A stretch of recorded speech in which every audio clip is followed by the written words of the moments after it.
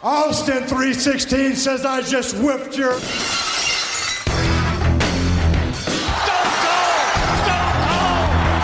Cold! You sit there and call yourself the gorilla, yet you hee-haw out here like a jackass. What? I said shut up. You can kiss my ass. Kumbaya, my lord, kumbaya. What? And that's the bottom line, because Stone Cold said so.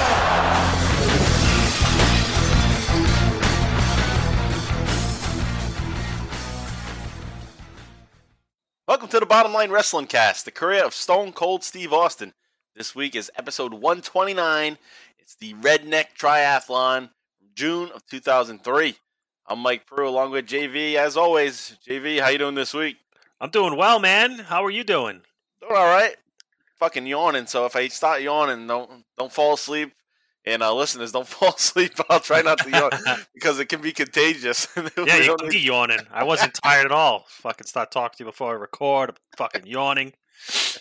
But hey, we got the fucking Red Sox are kicking ass. Yes. Red Sox in the ALCS, baby. That's fucking huge. You know what? All the people that were talking shit, too, fuck you. Yeah, it was like one bad month. Yeah, they're like, they should have made a move at the deadline. And I was always, you know what? Fuck that. Don't make a move. Don't make a move. Like, right, Chris Sale's coming back. Continue to overachieve. Save your fucking cap. Don't do anything stupid. Don't trade away your farm. Because we're like all these apparently like young, like all of a sudden we have like one of the best farm systems for pitching in baseball. Then we have some fucking big time hitters. Like, why are you going to trade those guys? For who? Fucking over the hill guys, you know? That you're going to have to pay big contracts to? Fuck out of here. Right, they made a good move. And everyone shit all over it at first. But Kyle Schwarber. Yeah. That was a low risk. That was a low risk, high reward play. I liked that one. I was not a Schwarber fan, but it was like a realistic move. It was safe. Like, all right, we'll go and get a bat. It's like, all right, well, that guy can put him out the park. All right. You know, he's coming to a small park like fucking Fenway. I had him on my fantasy team, so I'd been following him already anyway, and I was like, oh, cool. Now we can root for him even more. Yeah. He's on the Red Sox. And, you know, everybody was saying that we should get Anthony Rizzo. He hadn't done shit, really. No, fuck him. He didn't. He's fucking at home now golfing with the rest of the Yankees.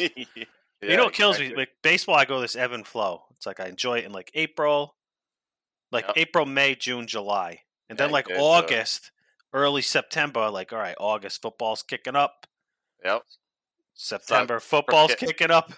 Yeah. And then I get back into baseball again. It's like, all right, we're making the playoffs. Let's go. What happened in August? That's true. Like, if September hits and they're not in the playoff picture, it's like, fuck yeah, I'm done with baseball. I don't think I watched a single game in August. I was watching a ton of games to start the season.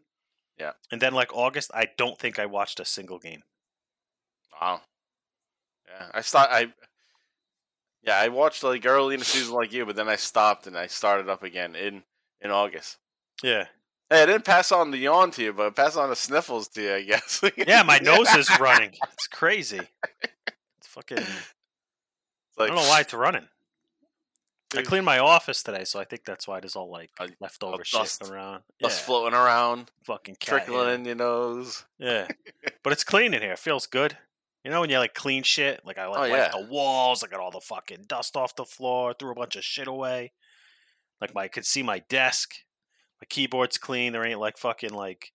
You know, keyboards can get nasty. It's funny how cleaning something can be, like, a sense of accomplishment. Dude. Like, great sense of accomplishment. I was like, and it feels good. I'm like, it's clean in here. Feels like a new room. I feel like that with my laundry. Like, same here. It's all fucking nasty and shit, and you're down to like your shittiest underwear that you have, and the shittiest socks. Yeah. And then you wash everything. It's like, shit, I haven't seen these clothes in like 2 weeks. These are good underwear. Yeah. It's like, these are the Under Armour ones. Yeah. To the Hanes, I'm like, fuck. Yeah, the Hanes. Oh, fuck. These ones all loose in the ass. Yeah, like, these things suck. Yeah, like, this ain't gonna cut it. You know, especially on a day where you get like swamp ass, you don't wipe your ass the right way. Yeah. Gets all curdly. You're fucked. Yeah. That's the fucking worst. I hate that. All right, so we do have a wrestling podcast to do, right? Right? We could do that? Yeah, we do. Yeah. We could do that, I guess. Episode 129. Episode 129, Redneck Triathlon. And, yeah, Stone Cold's going to be back at it. And this is going to be a fun one.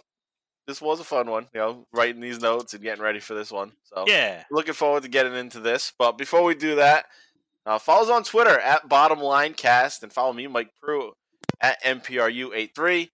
Follow JV at John Van Damage.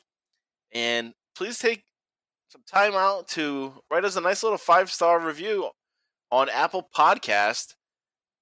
Hit 5 stars and give us a nice little write-up. And we just got a new review in the past few days. And it was from Cup Norris on Apple Podcasts. So Cup Norris, I'm not exactly sure who that is, but I have an idea. It? Chuck Norris? Cup Norris. Cup Norris? Nice. Like Cooper Cup, but Cup Norris. Well, not exactly because that's spelled differently, but Cup, yes. Like drink out of the cup, Norris. That's a funny name, Cup Norris. I wonder if it is a take on Chuck Norris. Oh, What fuck. did Maybe he the or guy's she name say? is Cup.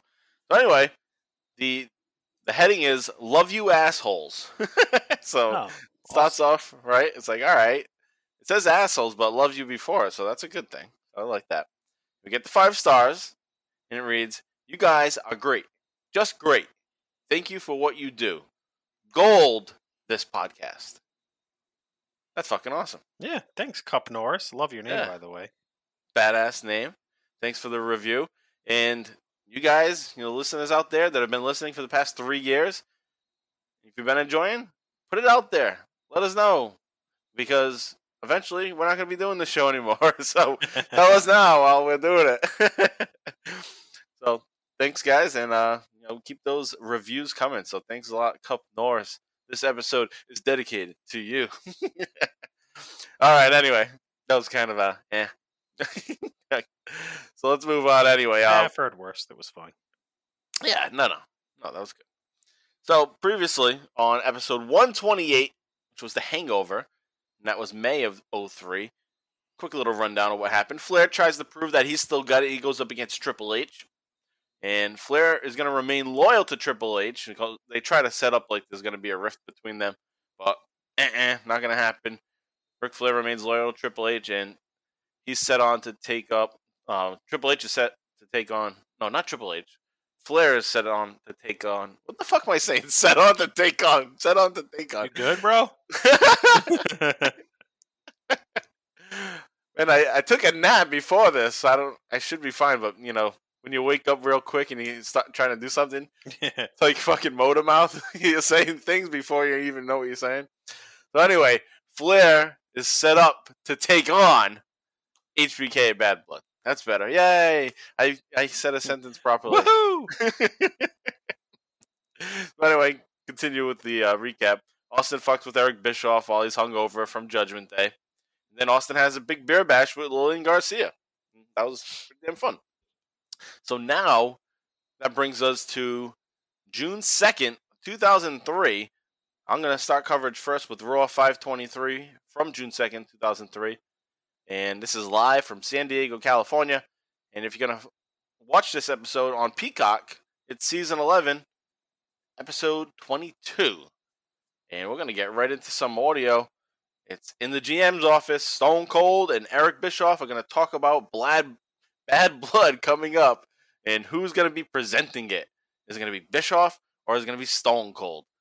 Take a listen to this clip, and we'll be right back. You know what, Steve? We not only look good together, I mean, we're starting to work pretty well together. You gotta love what I just did. I mean, Test versus Steiner, the winner gets Stacy, and Eric Bischoff presents Bad Blood. It's great. But, what are you looking at? First of all, don't ever touch me again. Second of all, it's Stone Cold Steve Austin presents Bad Blood. And okay, as far as me giving you a little credit, okay, I'm fine with the match you made. That's great. But let's talk about tonight. We need something to go tonight for the show, Monday Night Raw, that you and me are working on, right? Right, what do you got in mind? Okay, I got a match. What I want to do, I want to make Kevin Nash, Shawn Michaels, and the Hurricane versus Triple H.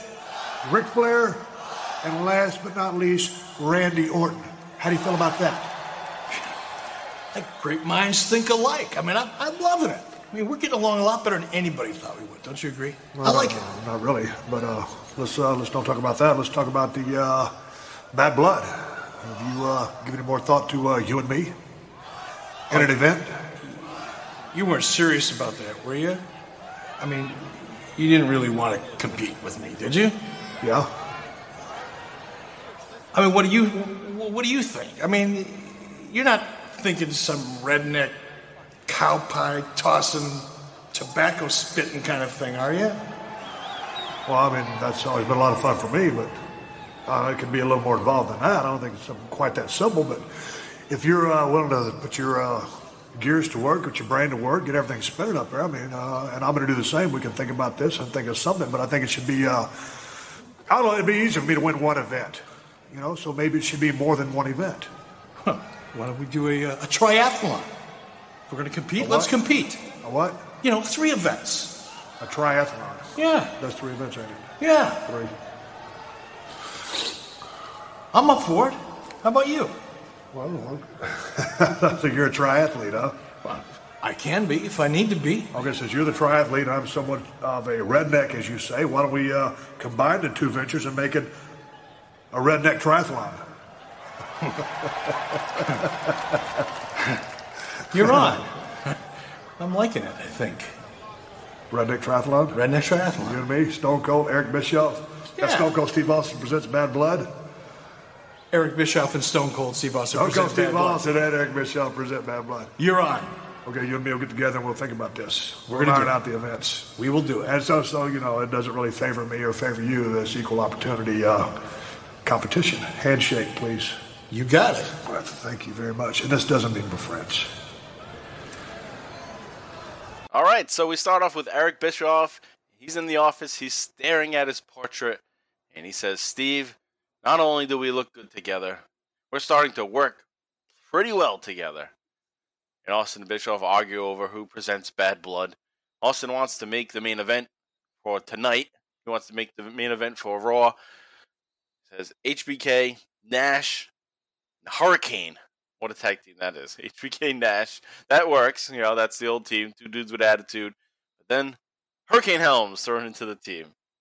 And they will take on Triple H, Ric Flair, and Randy Orton.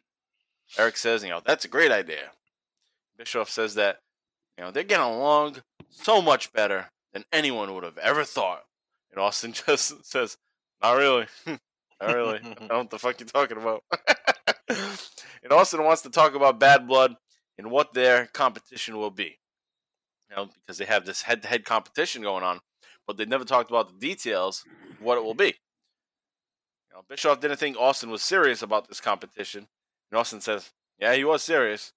Bischoff asked Austin, you weren't thinking some, you know, redneck cow pie tossing, tobacco spitting kind of thing, are you?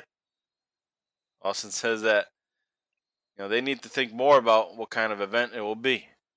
But he thinks it should be more than one event. So Eric's like, oh yeah, okay, how about a triathlon? Austin acts like he's not familiar with the term.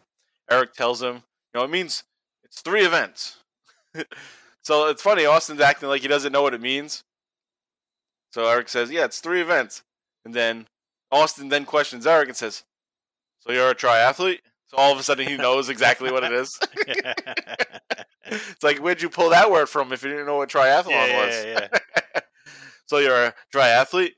And I'm a redneck. I didn't realize that. It's a good catch. So he continues, I'm a redneck. So why don't we combine the 2 and venture, you know, the 2 ventures and call it Redneck Triathlon. Austin laughs about it. Eric laughs. And Eric's like, you're on. I'm liking it. I think. I like that. Eric's growing on me with his comedy bits here. Yeah, he really is. That was a good delivery here. So anyway, they agreed to it, and they go back and forth about who's presenting Bad Blood again. You know, is it Eric Bischoff presents, or Stone Cold presents, blah, blah, blah, back and forth. Austin says it will be equal competition. They shake hands on it. They say it's a deal. The deal is sealed. And Austin reminds Bischoff, he just has to throw this in right at the end. We're not friends. So Eric's getting a little too chummy with Austin, and Austin has to put him back in his place. Like, hey, not your buddy. You fucking fired me from WCW. So anyway, backstage now we continue on later in the show. Stone Cold's going to stop Chris Jericho and Christian. They're running amok on the show, and they got shit going on with Goldberg. So OGM has some business to deal with Jericho and Christian. So Jericho and Christian are backstage. Austin's going to stop them. Austin asks where they think they're going. Jericho says they're getting out of there because they're running away from Goldberg. Austin says they're not leaving. He says, no, you ain't. No, you ain't. You're not leaving. So Austin makes a match for Chris Jericho and Christian to take on Booker T and Goldust. So in that match, Booker T pins Christian for the win after a scissor kick. Goldberg runs in, spears Jericho, but Jericho moves. Charles Robinson takes a huge spear from Goldberg. And Jericho has avoided the spear once again. So that's been the gimmick with Jericho, is that he's avoiding Goldberg's spear every single time. So that's what he's holding over Goldberg is, you can't get me, you can't spear me. So that's what they're doing with him. And he avoided it once again. So now we move on to the next clip, and Stone Cold's going to have a confrontation with Kane. This one's a little longer, about 5-minute clip. But it's building to something good. Take a listen to this, and we'll be right back. What's he doing here now? That's what I want to know. Oh, there's no telling. How about the Texas rattlesnake? I know. You're going to talk about the redneck RVD, triathlon. you are dismissed. What? RVD's dismissed for the evening. Well, that wasn't a committee meeting. Hey, look at me. Uh-oh. And while you're looking at me, you bring your ass right into the middle of the ring.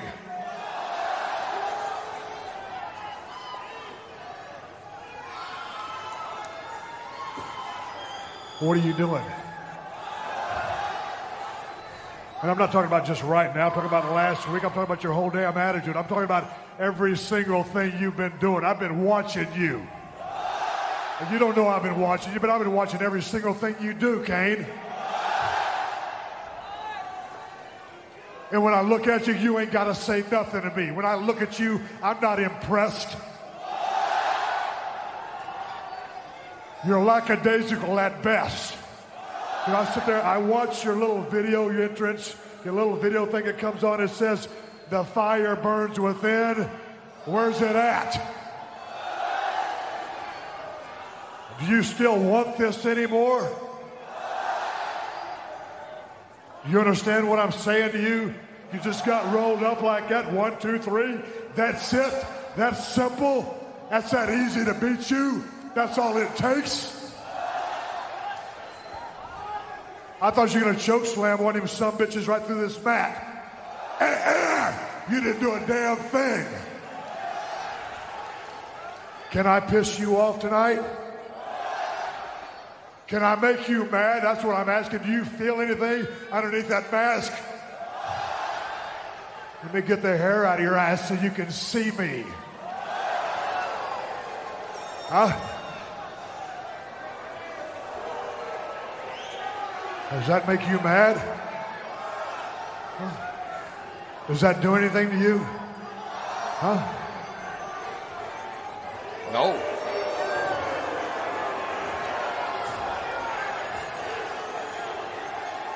Look at me. Turn around and look at me. Spin around.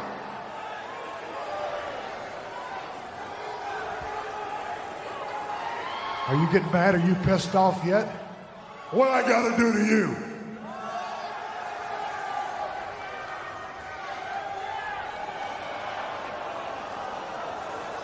How's that? What if I take your little grubby hand and I put it right here?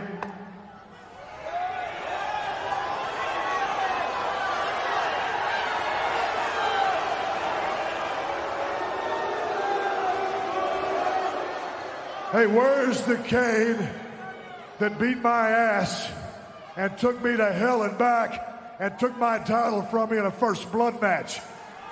Does that son of a bitch still breathe? Come here. I'll come over there. I'm going to make it easy for you. laughed at me.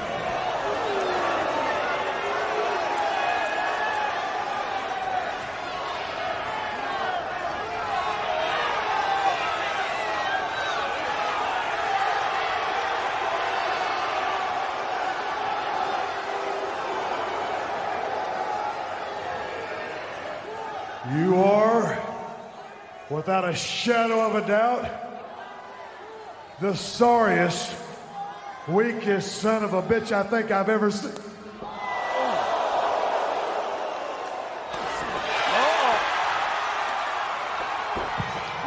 Do it! Do it!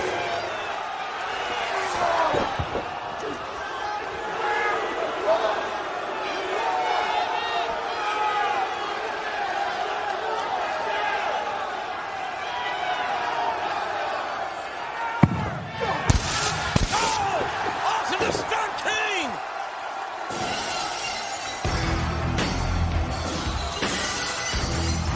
What the hell is this about? I don't know what to make of this. What the hell brought this one?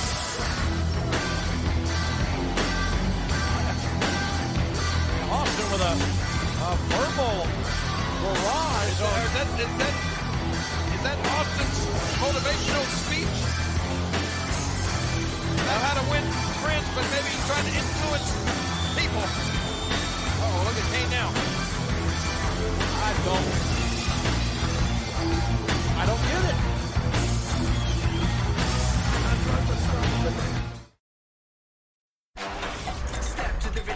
Peloton, come on, let's get this workout started. All right, so we have a match. It's Kane taking on Rene Dupree from La Resistance. And Dupree wins after a low blow to Kane.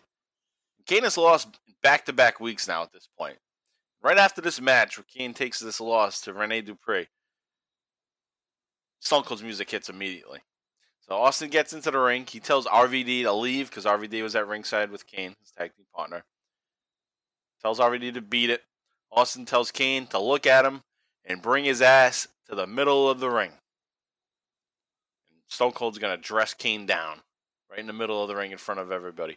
What are you doing? I'm not just talking about right now. I'm talking about every single thing you've been doing. I've been watching you. Austin says that he's not impressed with Kane. You're lackadaisical at best. Austin says he's watched Kane's entrance video package, and it says, the fire burns within. That's what it says on the big Titantron. The fire burns within. And Austin says, where is that? You know, Austin questions Kane if he wants it anymore. You get rolled up. You get rolled up in the ring. 1, 2, 3. That's it. That's simple. It's that easy to beat you. That's all it takes. I love this. I love how he's just fucking ripping into Kane. It's awesome. It's like, that's how easy it is to beat Kane. You know, Kane. Yeah. Roll up 1, 2, 3 because you got hit in the nuts. Austin tells Kane he thought he would chokeslam one of those son bitches through the mat. You didn't do a damn thing. Can I piss you off tonight? Austin gets in Kane's face. Can I piss you off tonight? He's trying to motivate. What a question to ask someone. Can I piss you off tonight? Only Austin could get away with that and make it sound cool. Oh, that's great. That's a great line. So Austin grabs the hair covering Kane's eye, just whips it back. So that's a nice little touch too, because you don't want to get touched either. Like, that's disrespectful. Put your hands on someone else's hair and flip it back.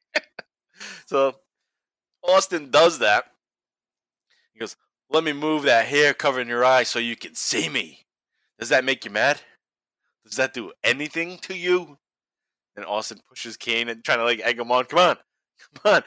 Look at me. Turn around. Look at me. Spin around. Then Austin spins him around. Just grabs him by the shoulder and spins him around. Austin puts his arm on Kane's shoulder and spins him around, like I said. And then he's like, how's that? How's that? And at this point now, camera cuts down and you see Austin just it's like he's putting out a cigarette on Kane's boot. He's just turning his foot on top of Kane's foot. How's that, huh? How's that? It's like, what if you take your little grubby hand and put it right here? A little grubby. So Austin puts Kane's hand on his own neck. Kane removes his hand. He goes, and Austin continues, where is the Kane that beat my ass and took me to hell and back and took my title from me in a first blood match? Does that son of a bitch still breathe? And then he grabs Kane's hand again, throws the hand on his own neck once again. And I'm thinking this is like Drill Sergeant from the Drill Sergeant from Full Metal Jacket. Yep. Arlie Ermy. Come on, choke me! What's like, his name? I never knew. I always forget his name. I would say it. Arlie Ermy. Arlie Emery. Okay. Yeah, Emery. Yeah. Or Emery. But yeah, you know, he's always that Drill Sergeant role forever at that point. He was even on the History Channel with a show where he was playing that character. Yeah, he's typecast. Oh, big time. Oh, even in he was in Texas Chainsaw Massacre. Yep. Like the remake, and he was that same role. He was the father. The cop. Yeah. So yeah, that's what it reminded me of. Like Kane is Gomer Pyle from Full Metal Jacket, and he's about to go nuts and like just kill Austin, but that's not what's gonna happen here. But that's what it feels like. Like, oh, watch it, Austin. He's gonna go Full Metal Jacket on your ass. So anyway, Austin calls Kane the sorriest son of a bitch he's ever seen, and then he smacks Kane across the face. Then Kane reacts and puts his hand around Austin's neck. So finally, Austin's got what he wanted. Kane sets for a choke slam. Austin's screaming, "Do it! Do it!" Kane then releases. Austin should have just shut up, probably. Kane would have choke slammed his ass, but Kane didn't like being told what to do, apparently. So Kane's having some kind of nervous breakdown, and he seems to have lost his confidence at this point, and that's why Austin's trying to help him get it back. You know, so Austin's had enough of this Kane being a big puss. He's like, all right, you're not going to choke slam me? Fuck you, wham, stuns Kane. And Jerry Lawler and JR, they both don't know what to make of this going on in the ring. And Austin's not happy with Kane. Kane is back up, and he's staring at Austin, who's now on top of the ramp. And Austin's finally pleased to see that Kane looks pissed off. So there'll be more to this story in time to come. There is a poll later in the show on Raw. Remember, this is the time where we're getting the online polls, where they're using that to the full extent. And the poll is, was Stone Cold justified in stunning Kane? 76% said yes, 24% said no. These random polls. Yeah. Should Austin have done that? Like, who knows? Like, should Austin have even come out there in the first place and shit all over Kane? That's one thing. Stun him, that's another thing. Anyway, so there'll be more, like I said, to come with this story. The Kane story of 2003, which is interesting shit. So I'm looking forward to covering more of this. All right, also backstage, Triple H has a plan for this main event coming up. And Triple H is shown he's leaving the officials' office, the referees. And he has a big smile on his face. Triple H says that he has a big plan that may just work out. And there might not even be a Hell in a Cell match against Kevin Nash at Bad Blood. So he might have some kind of deal with the referees. We'll see about this. Triple H tells Ric Flair and Randy Orton that they will soon see what he means. All right, now we go to another audio clip. This one's a brief one. It's in the GM's office again. And now the referees are going to come make a visit to Stone Cold and Eric Bischoff. Maybe it has something to do with Triple H visiting them. We'll see. Take a listen to this clip, and we'll be right back. Stop! To the senior referee, please explain to me what's going on. I can't listen to everybody at one time. Slowly. Triple H came in and talked to us about the Hell in a Cell match. Right. On Judgment Day, Triple H hit me in the shoulder with a sledgehammer. And if you remember, at the last Hell in a Cell, Triple H injured referee Tim White. He hasn't refereed since. Not since. So what are you saying? You ain't going to do the match? I'm not going to do the Hell in a Cell match. Then I'll get you. I'm not going to do it. I'm not going to do it. Wait a minute. Let me get this straight. Hell in a Cell is the main event at Bad Blood, our pay-per-view. You're telling me that you're not going to referee the match? Not in my career. Well, are you going to referee the main event tonight? I'll do the main event tonight. All right, then go. Let me and Eric talk about this. Thank you. What are we going to do about Bad Blood?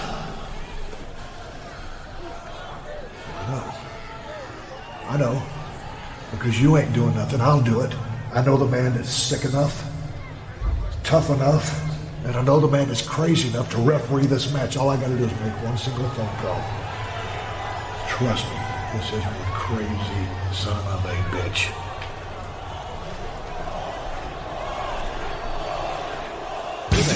All right, so we're back, and the referees are now in the GM's office here. And they're complaining to Eric and Stone Cold about how it's been so unsafe to be a referee lately. Charles Robinson was just taken out by Goldberg's spear, and there's just been constant referees getting hurt in the ring. So the refs say that Hell in a Cell is a dangerous match, and it leads to injuries to referees all the time. And Earl Hebner says, they're not going to do the job. We're not going to do it. We're not going to officiate the Hell in a Cell match. What they should have said is, you're fired. Reminds me of the guy remember that dude that used to come in NEP? Yes! He just used to say, you're fired. You're fired. And we all be laughing like, yeah, fuck you. What are you talking about? Old dude. Then he got annoying. It was like, this fucking guy again. Right. It's like funny the first a couple times. Or it's funny when it's not you. Like, Yeah. That guy's bugging you now. You're fired. For those listening who don't know, you won't know what NEP is, but it was New England Poultry. It was a meat market where JV and I worked. At this time, 2003, June 2003, we were working there. Yeah, that's true. Yeah, no shit. You had been there for years already, and I had just started there. Yeah, I started in 99, I think. 99, shit. That early? You're already there 4 years? Heading into my sophomore year of high school. Wait, how old? I started when I was... 2000, probably, then. I would have been 16. No, it was 99. I was 15 when I started. Oh, shit. It was right before I turned 15 I started. Oh. Yeah, so you were there. It was like May 99, because then, I was working, but I wasn't supposed to be, and then I got my permit at 15. When I turned 15, then I was okay to finally work. My brother, same thing. My brother started when he was, early 14. He had just turned 14. Yeah. Right. Shit. But yeah, we all worked there. Yeah. That was fun shit. We've said this before, but we haven't said it here, but I don't know if anybody else feels like this. They must. You have dreams where you're back at those old jobs. I do. Yeah. I do, dude. I think I actually had one, recently. It's so weird, because it feels like you're just back at it. Yeah. Or even, dreams that you're in school again. I have dreams maybe it's because I work in school, but I have dreams that, I'm back in school. And, I half know that I've already graduated, but it's oh, yeah, I get to go again. I get to go again. Yeah, I have dreams where I'm I'm repeating high school as an adult. And it's normal. Yeah, same here. That's exactly what I was about to say, basically. I'll be playing basketball, but I'm an adult playing. I'm in high school, and I'm way better than everybody. 'Cause I'm a fucking grown man.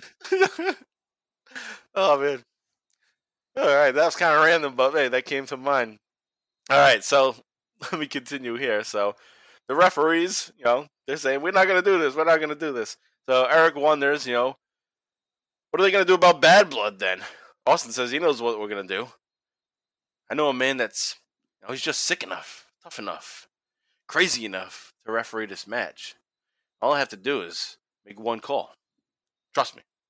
Then in the background, you can automatically just hear the chants, Foley, Foley, Foley. So the crowd is well aware of what's going down. They are not surprised. That kind of sucks, though. You ruin the surprise. It's fuck off, you assholes who read the Observer or whatever. You're just chanting the shit because you already know it's coming. Damn them. All right, so now we get to the main event of Raw. It's Triple H, Ric Flair, and Randy Orton taking on HBK, Kevin Nash, and the Hurricane. This match kicks off at 1 hour 23 minutes and goes the duration of the show, which would be about 10 minutes. I'm going to skip ahead right to the finish. We got Triple H, not the legal man at this point, but he gives the Hurricane a pedigree, while Earl Hebner is tied up with Ric Flair, who is not the legal man either, but the legal man is Randy Orton. He goes in, he covers the Hurricane. Earl then turns around right at the right time, of course. You know, he's bothering Ric Flair's bothering him. All right, now it's time to turn around and make the cover. So he goes to make the cover, but after counting 2, he looks at the Hurricane's shoulder, which appears to not be completely on the mat. Earl doesn't count to 3, so he notices that the shoulder's up. He says something to Hurricane. Doesn't make the 3 count. You see him make the 1, 2. Doesn't make the 3rd count. He pauses, looks at the shoulder that's up, and then he calls for the bell. So I'm thinking at first, and same with Jim Ross and Jerry Lawler, like, all right, so what's the call then? Like, why are you ringing the bell? Is there some kind of DQ? What is it? The crowd's confused. Everyone's confused. Earl's walking around like a fucking idiot. Like, there's been no call made, and he's just roaming around. Like, all we got was a bell. And Kevin Nash he's going to jackknife powerbomb Triple H. I guess, in the midst of confusion, you have these guys in the ring that don't know what the fuck's going on. This is something to go back and watch and just look at everybody not knowing what the hell's going on. And it's all Earl Hebner's fault. Because they thought this match was supposed to be over. Like 1, 2, 3. But I think Hurricane's shoulder being slightly off, like, fucked up Earl Hebner, who was supposed to just probably count 1, 2, 3 quick, like normal, and that'd be the end of the match. But he stopped. He stopped, yeah. He stopped and recognized it, and was like having a brain fart. Like, oh shit, that's the finish. I gotta ring the bell. so everybody knows because it's so blatant that he stopped to count. Never counted 3, so everyone's like, what the hell's going on? So the referees, like, the announcers, Jerry Lawler and JR, they don't even, like, cover for him. They're just like, what's going on? Because usually they'd be like, oh, that was a 3 count. Yep, that's right. That was 3. Yeah, they start, like, cackling up. Right. But everyone's just like, huh? What's going on? So JR says that, this show, it just shows. This is a good line from JR, though. He goes, this is a good cover. And I know this is a cover. It's not fucking part of the storyline. This is JR doing a good job now covering at the final minutes of Raw.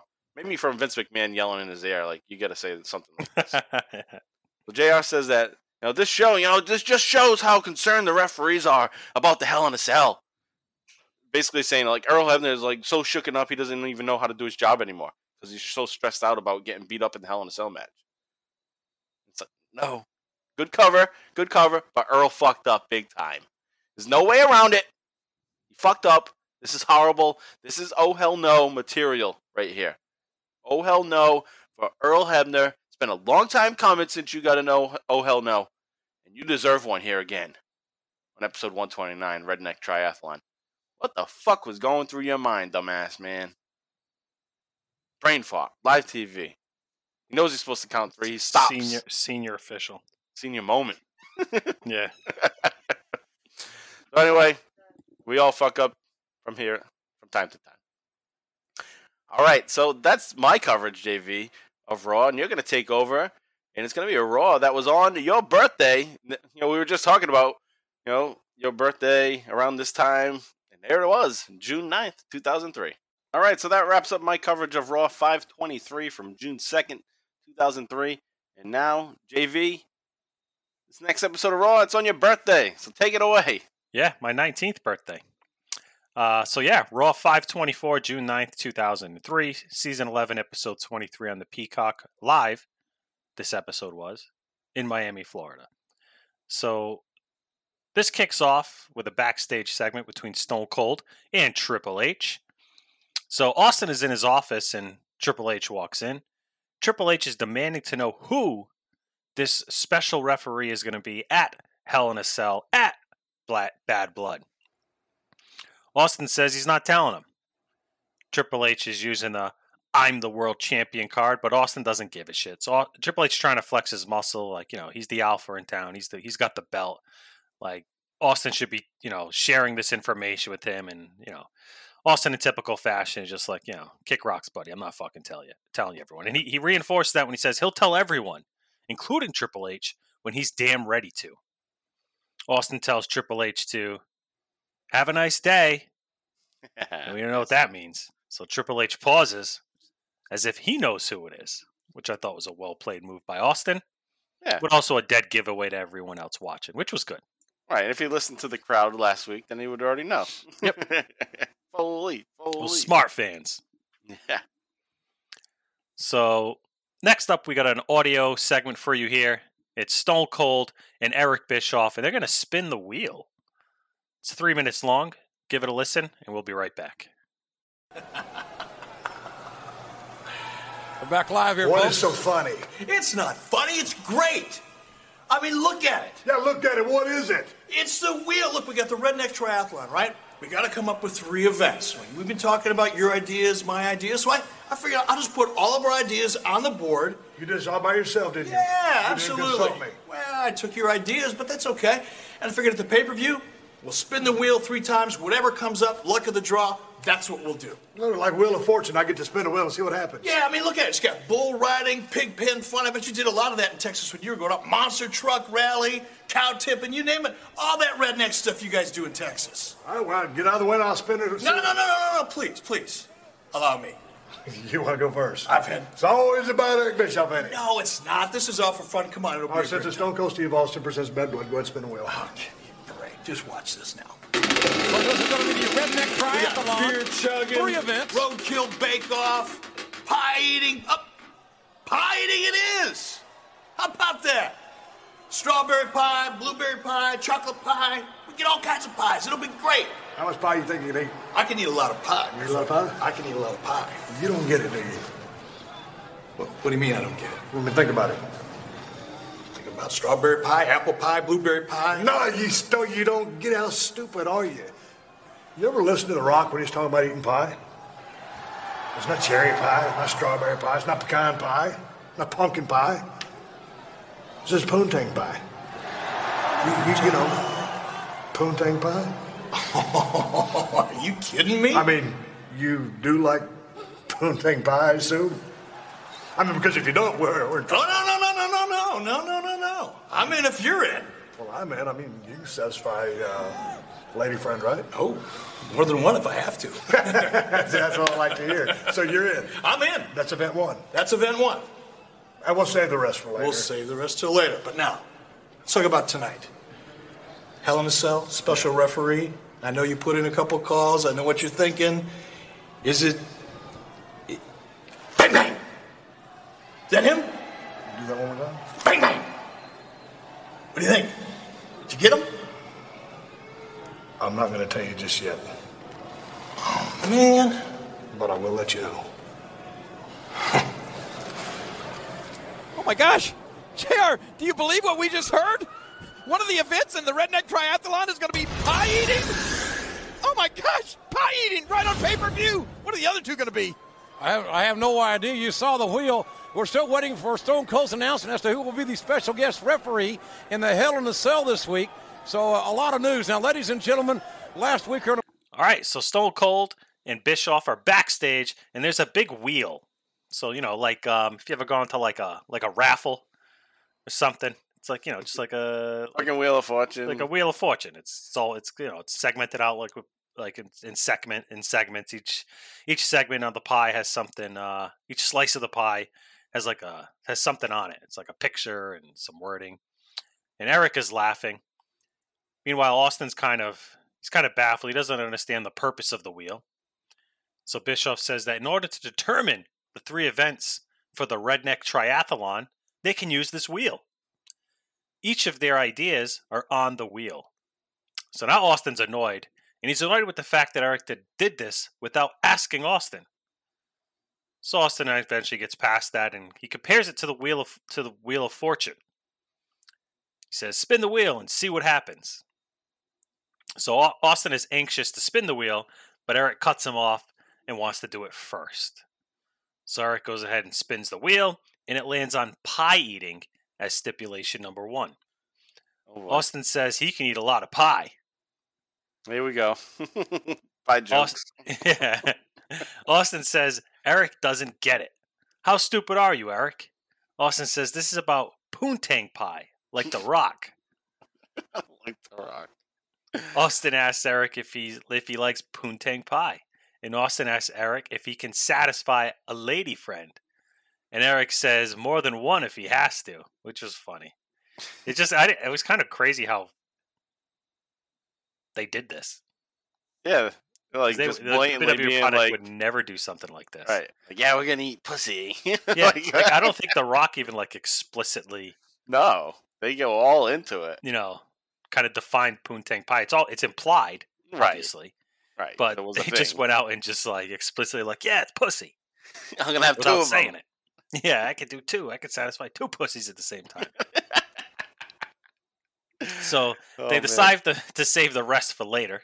The rest of the selections from the wheel. Spin the wheel, make a deal. Remember that WCW Halloween Havoc? Yep. It was like a little midget. Spin the wheel, make a deal. That was one of my favorite Halloween Havocs. That was a good. Wasn't Elvira hosted that one too? Was she in that one? Maybe the year before. I could be wrong. So Eric starts to pick Austin's brain about who the special guest referee is, and he asks if it's Bang Bang. Austin decides not to tell him, but he'll let him know eventually. So from there, we get to another audio clip.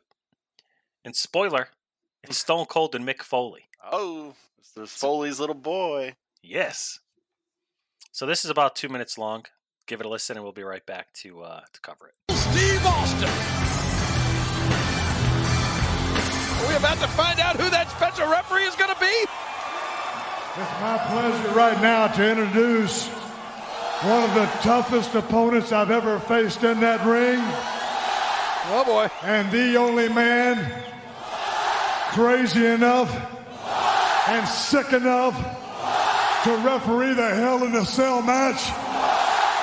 I'd like to introduce you to the hardcore legend, Mick Foley. It's him, Mick Foley! It is Mick Foley! Oh my gosh! It is him! Mick Foley's here! Michael Francis Foley! This is Mrs. Foley's baby boy! Knows all about Hell in a Cell King! Mick Foley will be the special referee for the 300-pound, 7-foot Kevin Nash!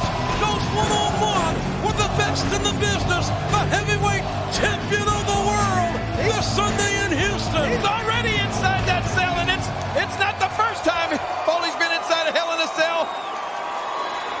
Triple H can't be happy about this, JR. Yes, he is back. Triple H retired Mick Foley almost 3 years ago. Thank you very much. As it turns out, Mrs. Foley's little boy has come back home. In a big way. You see, there were times I could have sworn I was done with wrestling, that I never stepped foot back in a WWE ring. But the truth is, you can take Mick Foley out of the WWE, but you can't take the WWE out of Mick Foley. Welcome home, Mick. And so, when I sat at home last Monday night watching Raw, as I always do, and I heard Stone Cold Steve Austin talk about the one man who was sick enough, the one man who was wild enough to referee the Hell in a Cell, I got goosebumps all up and down my arm. And I said to myself, please, Steve, please, let it be me, let it be me. And when the phone rang and I looked at caller ID and I see Austin Steve, I got on the phone and I said, hell yeah, I'll referee the Hell in a Cell. Hell yeah.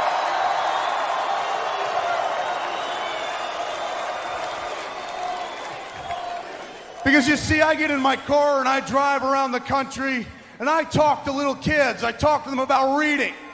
I talk to them about bullying. I talk to them about helping out little kids overseas. And then when I say, Are there any questions? All the hands go up, and all the hands say, tell me what it was like to be thrown off the Hell in a Cell. Now, they don't remember the match because I won, because I did not win. They remember the match because with a dislocated jaw, with a dislocated shoulder, cracked ribs, bruised kidney, gaping hole underneath my lip, front tooth sticking out of my nose, I got up and I walked out of that ring under my own power. It was amazing. And this Monday night, that's all I need to do. You see, no matter how bad it gets between Triple H and Kevin Nash, no matter what kind of hell is unleashed, and believe me, there will be hell unleashed. At the end of the match, the only thing I need to do is to take this right hand in the air, hit the mat 3 times, and count 1, 2, 3. 1, 2, 3. 1, 2, 3.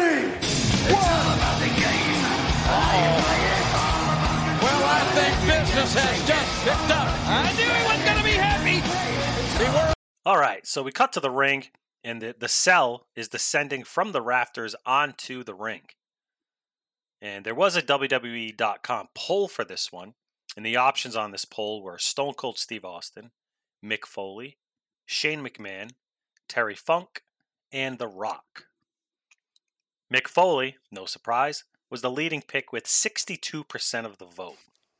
Runaway. So Stone Cold Steve Austin's music hits, and he makes his way to the ring. Well, actually, he doesn't make his way to the ring.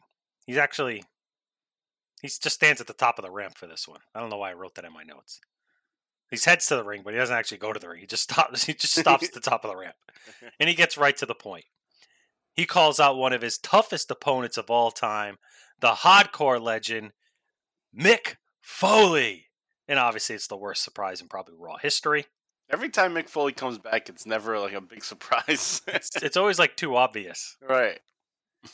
Well, they just give it away too. Right. They'll just say he's coming back. Ah, fuck it. He's coming back. He's going to be coming GM. Back. Go GM again. So Mick Foley heads right to the ring with loud Foley chants from the crowd behind him. They're loving Mick Foley here in Miami. Mick starts off, Mick Foley's got a mic, and he starts off telling everyone that Mrs. Foley's little boy has come back home. And he goes on to recap how he thought he was done with wrestling and the WWE, and goes on to say a pretty cool line. You could take Mick Foley out of the WWE, but you can't take the WWE out of Mick Foley. And that's still true today. He still watches like weekly. Even though he knows everything going on. Yeah. I like how he does say it's like hard to watch, but he's still watching it. Right, because he's a true fan. Yeah. He'll watch, but he'll be like, oh, well, that sucked and that sucked. I'd love to see him in AEW. Matter of time, probably. Mick Foley said he was watching from home when Stone Cold Steve Austin announced that his decision was to have a special guest referee for the main event match at Bad Blood. And Mick Foley says he was hoping Stone Cold Steve Austin would pick him. And when he answered the phone call, he said, so when Austin called him and Mick Foley answered the phone call, Mick Foley said, hell yeah, I'll referee the Hell in a Cell. Mick recaps his current life. He's just kind of rambling here, where he talks to about how he talks to children now, about bullying, reading, etc. And when he has questions, all the children raise their hands and ask him how he felt to fall off the top of the cell, which is true. I guarantee that's fucking true. I think I would have asked him that. Like, how did that feel, buddy? I know it hurt, but like, how did it feel? Like, you want to see it in his face? Oh my God. So he puts over how most people don't actually remember the match. It's true. Like, most people don't remember who the fuck won the match. But they do remember Mick Foley's toughness. And after falling off the cell and the beating he took, he still left under his own power. Which is true. That's what I remember. And then he came back. Yeah, he left and came back, and he kept getting up. And he came back in the next match during Austin Kane match. Yep, that's right. That's right. Fucking crazy. So Mick Foley now, this was awkward, but there is a payoff to this eventually. So Mick Foley starts a 1, 2, 3 chant, and he keeps doing it as you heard, and it's not really going over with the crowd. So not right away. Yeah, like the crowd just kind of like, what? And it's, it doesn't have the best tempo to it either. Kind of missing a little rhythm there. So then Triple H's music hits, and he makes his way down to the ring. And for that, we have another promo. But before you get to that, how can you say Dude Love has no rhythm, man? Well, he's not Dude Love here. I guess so. Maybe he gets the rhythm when he's Dude Love. Yeah, he's got a little bit more rhythm when he's Mick Foley. He just looks like a homeless guy. He's just a dad. Yeah, just an ordinary guy. Spoiler. So, yeah, it's about 4 minutes long. Give this a listen. I'll be right back. Inside Hell in a Cell. In that very Hell in a Cell that we're looking at right now. I had a feeling I might see you here tonight, Mick. Let me make something clear for you. This does not concern you. What's happening around here right now is none of your business. The reason it is none of your business is because you are no longer a wrestler, Mick. You see, you are just an ordinary guy. You live an ordinary life. You live in an ordinary home with an ordinary wife. You are just like all these idiots here. You are just a regular guy.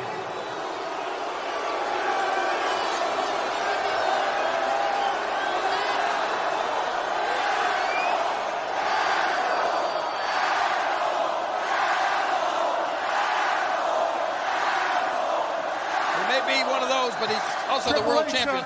I may be wrong, I may be hearing things because I've only got the one ear, but it sounds to that one ear as if these fans are calling you an asshole. Oh.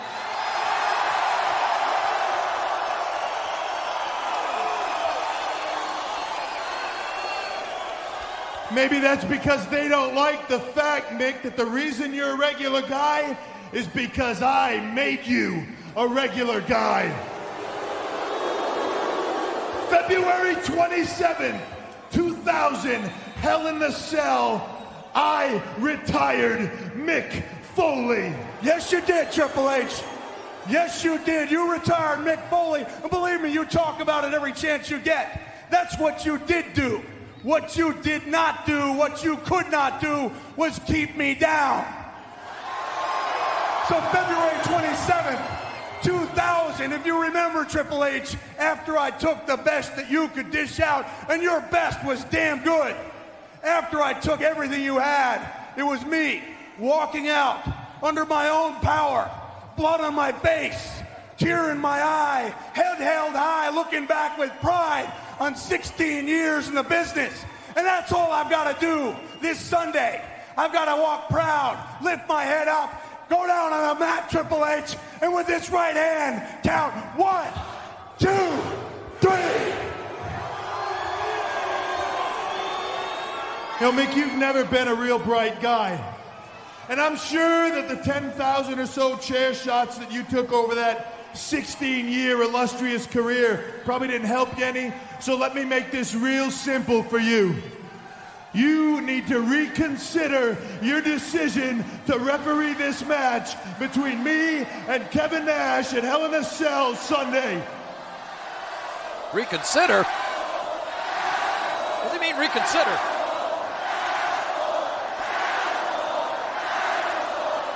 Mick, you don't need to let people sway your decisions.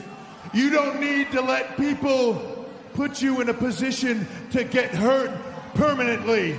What you need to do is listen to reason. You need, Mick, to just say no. Just say no? Walk away from this match, Mick. Now, I'm going to give you a little less than an hour to make the decision. And Mick, you had better make the right decision, or I swear to you, I will drag what is left of your ordinary ass down to that ring, and I will make this decision for you. My God, God Almighty! What a chilling threat! What a chilling promise from Triple H to Mick Foley. Mick Foley's got to reconsider, or they'll be hell to pay tonight. I'd say Mick better reconsider, or he's toast.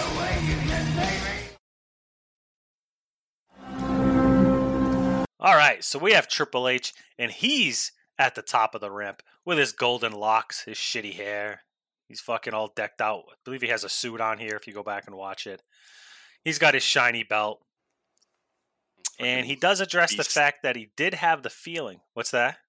Beast from Beauty and the Beast. Yeah. This looks long like fucking lion hair. Yeah. I think Beast Master. Remember those movies? Yeah, that's I right. think You he did has say that Beast hair Master. in like the second one. Because he has short hair in the first one, I think. I forget. I might be the only person that like watched and enjoyed those movies. Beast Master, yeah. So Triple H does address the fact that he did have a feeling that Mick Foley would be here tonight. But what's going on tonight is none of Mick's business. You're not a wrestler, he tells Mick Foley. You're just an ordinary guy in an ordinary home with an ordinary wife. Hot wife. You're a regular guy like everyone else here in attendance. And the crowd, rightfully so, starts a pretty loud asshole chant. Mick Foley says, you know, I only have hearing in one ear, but in that one ear, all I hear is the crowd calling you an asshole. The crowd pops. That's a good take on Austin's version of it. Yeah. I don't know if you can hear this, but 15,000 people calling you a jackass or an asshole. The Mick Foley version. Yeah. Well done. So Triple H recaps how he retired Mick Foley. And Mick Foley says he did retire him, but what he did not and could not do was keep Mick Foley down. Mick Foley puts over how he left under his own power, looking back with pride on his 16 years in the business. So again, Mick Foley starts the 1, 2, 3 crap again, which is still weird.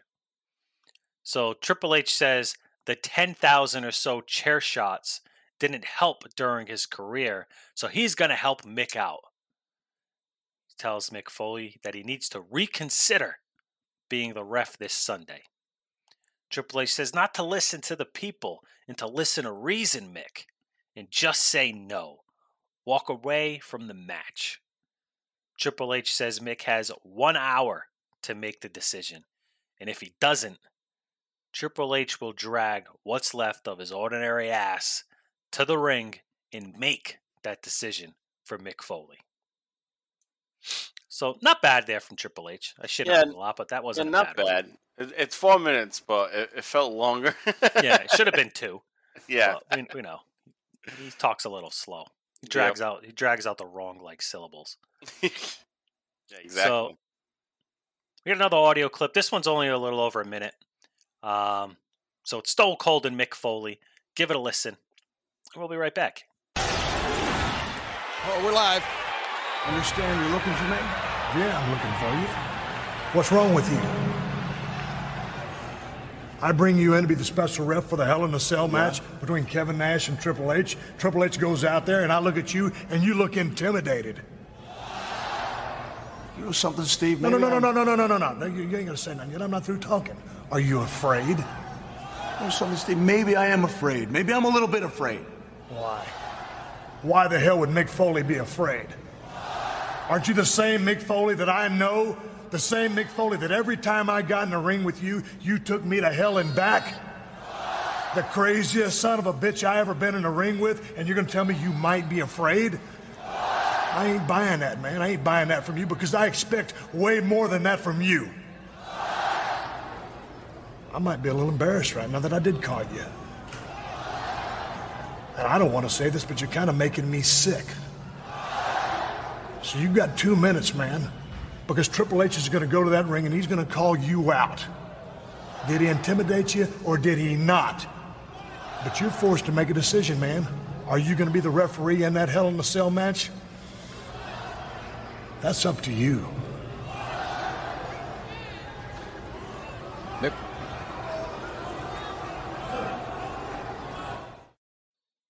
All right, so we have a frustrated Stone Cold Steve Austin here, and his frustration is with Mick Foley. He says Foley looks intimidated by Triple H. And Mick Foley tries to interrupt Austin, but Austin cuts him off immediately and asks him, what's he afraid of? Now, poor Austin, he's got to deal with fucking bitch-ass Kane. Now he's got to deal with bitch-ass Mick Foley. Like, these are two tough dudes. This fucking job shouldn't be this hard. Like, those are two guys you'd think, like, aren't going to be, like, worry about them. Yeah, right. Like, you know, to being about soft. Austin doesn't like soft. But Mick Foley does admit he might be afraid. But Austin isn't buying it based on their history together, obviously. He's embarrassed that he called Mick Foley to do this job. And it's making him sick. Austin says Mick Foley has 2 minutes. Now, mind you, this is like 58 minutes later from the last segment, just to kind of put things into context. Austin says Mick has 2 minutes because Triple H is going to call him out. Did Triple H intimidate you, or did he not? Then Austin says, are you going to be the special guest referee in the Hell in a Cell match or not? That's up to you. Yeah, so he's motivating now Mick Foley. It's like he was with Kane. Yep, except he's not stepping on his shoes. It's like the ghosts from Stone Cold's past have gone soft. Yeah, what the fuck? Why weren't they that soft when he was active? Right. So, from there we get into a promo. It's Triple H and Mick Foley, and they're in the middle of the cell. So the cell raised. The cell raises again. Because there was other shit that had to go on during Raw, and they kept the cells down the whole time. It's funny that they have the cell out. Well, whenever you go to the show and you see the cell there, it's like, all right, we know it's going to be used for something. Yeah, but they bring it out here just for a promo. Yeah. Interesting. Yeah. So Triple H in the middle of the ring, the cell is down again. Triple H says, time's up. And he wants a decision from Mick Foley right now. So Mick Foley's music hits. Mick Foley comes out, and he speaks from the top of the ramp to start. So he's not in the ring yet. So you have, just to set the stage, you got Triple H. He's in the middle of the ring. The cell's there. He's in the cell. Mick Foley's at the top of the ramp. Mick Foley says he listened to what Stone Cold Steve Austin had to say, and it made a lot of sense, as did what Triple H said. Foley has decided that even though it was a thrill to come out here and hear people treat him like the star he used to be, that Mick's making the decision to return to that ordinary life that Triple H talked about earlier. And you can hear the dismay from the crowd. They're not happy with this. But Mick Foley says that's going to start on Monday, June 16th, the day after Hell in a Cell, because on June 15th, he's going to be busy watching Kevin Nash and Triple H tear the living hell out of each other. The crowd pops. And the crowd pops. Yeah, fuck yeah. Someone was doing that. This is fucking awesome. We got to order that. We got to order it. You buying? I'm coming over, man. Yeah. Coming over. So Mick understands that he's going to get his ass kicked. And he puts Triple H over for always being just a little bit better than he was. And he knows the ass beating from Triple H can come from anywhere. From when he's at a hotel, at home with his kids, etc. So Mick's made his decision. He's going to take an ass kicking. But if he's going to take an ass kicking from Triple H, it's going to be right here in Miami, Florida. And Mick fucking heads down from the ramp. He goes running down to the cell to fight Triple H. Wow. So, looks like Austin's pep talk worked for somebody. Yeah, so the two start to... What's that? Said not the Pussy Kane. Yeah, not Pussy Kane. We call him Kane with a C when he's a pussy. Candy Kane. Caney. Oh, yeah, Caney. The two start to trade blows in the ring, with Mick Foley surprisingly getting the upper hand first. But the tide turns when Triple H tosses Mick Foley into the stairs hard. He then tosses Mick Foley back into the ring and starts beating the shit out of him with a steel chair. So, Triple H is definitely has the upper hand right now. Triple H goes to, he's done. He beats the fuck out of Mick Foley. He's laying down in the middle of the ring. So Triple H leaves him there and starts, leaves the cell, starts heading up the ramp. So Mick starts taunting now. So Mick's not out. He's down, but he looks up and he starts taunting Triple H with a 1, 2, 3 count in the ring. So he's doing the 3 count with his hand. 1, 2, 3. So, that's the payoff from the whole 1, 2, 3 shit from earlier, which in hindsight was actually a good build. Right. Good job. So Mick Foley now, he's got a microphone and he grabs it, speaks to Triple H and says, "I got a lot more ass to kick. Come on down." Which I thought was awesome. This is, that's our Mick Foley. It's our Mankind Mick Foley, Dude Love, fucking Cactus Jack. The craziness we love. No fear. Mick Foley. So Triple H heads back to the ring to kick Mick's ass some more, which he does. So Triple H slams the steel chair that he was kicking his ass with. He slams it at his feet. And then he sets Mick Foley up over that chair for the pedigree and pedigrees Mick Foley onto the chair. Triple H goes to leave again. But when Triple H gets all the way to the top of the ramp this time, Michael Francis Foley is awake. And what's he doing? He's counting a 3 again. Triple H notices it on the big screen. So he turns around. He immediately takes his dress shirt off and heads back to the ring.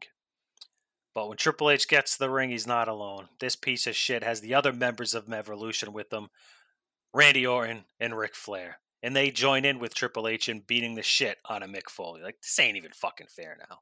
Right. But to the rescue is the Heartbreak Kid Shawn Michaels and the artist formerly known as Diesel, Kevin Nash. And they head to the ring to even out the situation. Nash hits a huge, and this was, I say huge, I mean it, a huge jackknife on Triple H. And he actually goes for the pin. And Mick Foley gets his 3 count in. So Nash looks strong. Triple H looks weak. Mick Foley looks like he's in position mentally and physically to, well, not physically. He never looks really good physically. No. But he's mentally in the right spot to ref this match coming Sunday, June 15th, 2003 at Bad Blood in Houston, Texas. And Mike, you're going to do the coverage of that for us. So take it away. All right. Thank you. So before I get into it, though, I do want to point out, like, with the ending of Raw there, I always hate when somebody goes for a pinfall and it's not a match. Like Kevin Nash did there. But in this case, it made sense because they were building up the whole 1, 2, 3. Yep. Triple H getting pinned by Kevin Nash at the hands of Mick Foley, 1, 2, 3. So in this case, it made sense. But I always think it's goofy because it happens often where, he could pin him. He could pin him. In the real match, he's going to do the same thing. I just thought that was funny. No, in this case, I give it a pass. Mainly because of Foley. I give it the pass.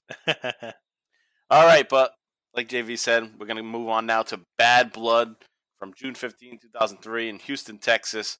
And before we get to the Austin coverage, I'm just going to kind of run through the card and just give you a quick little rundown. So since we just left off with that Hell in a Cell match, I'm going to just recap that first, all right? So here's some pay-per-view results for Bad Blood. It's actually a pretty good show through and through. Nothing memorable, nothing great, but it's enjoyable. I didn't watch it in detail like you did, but it seemed all right. Yeah.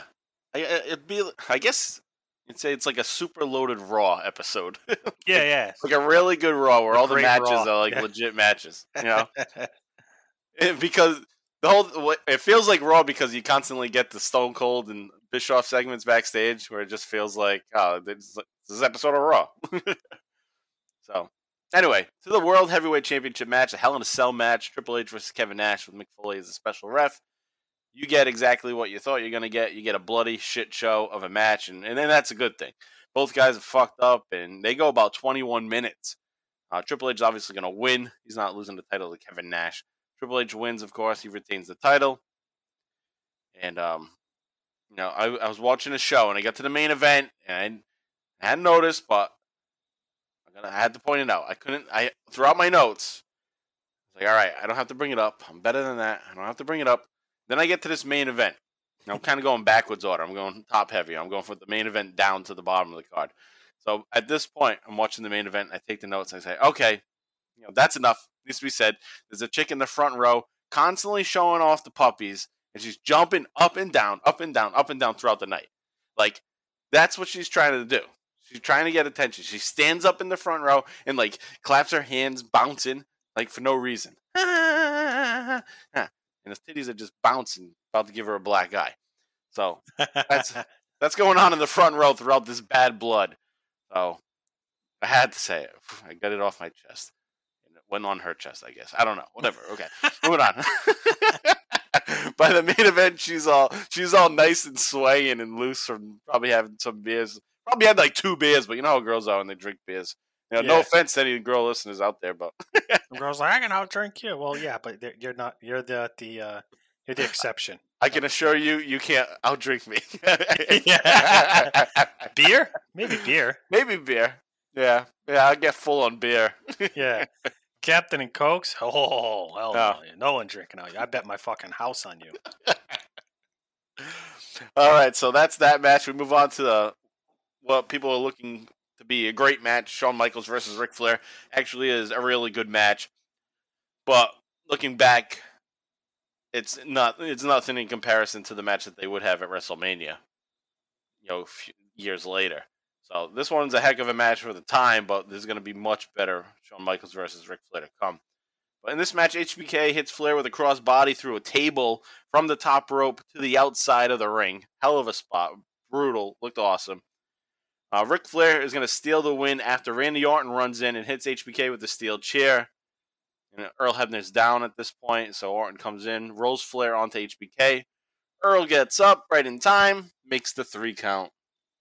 So at this point, it's Evolution. Evolution is just kind of running the show, and all those guys are getting over. Ric Flair, Orton, Triple H. All right, now in the next match, we finally get the confrontation between Goldberg and Chris Jericho, and they build it up, the history that they had in WCW and how they really hated each other back then. That's all been wrapped into this storyline.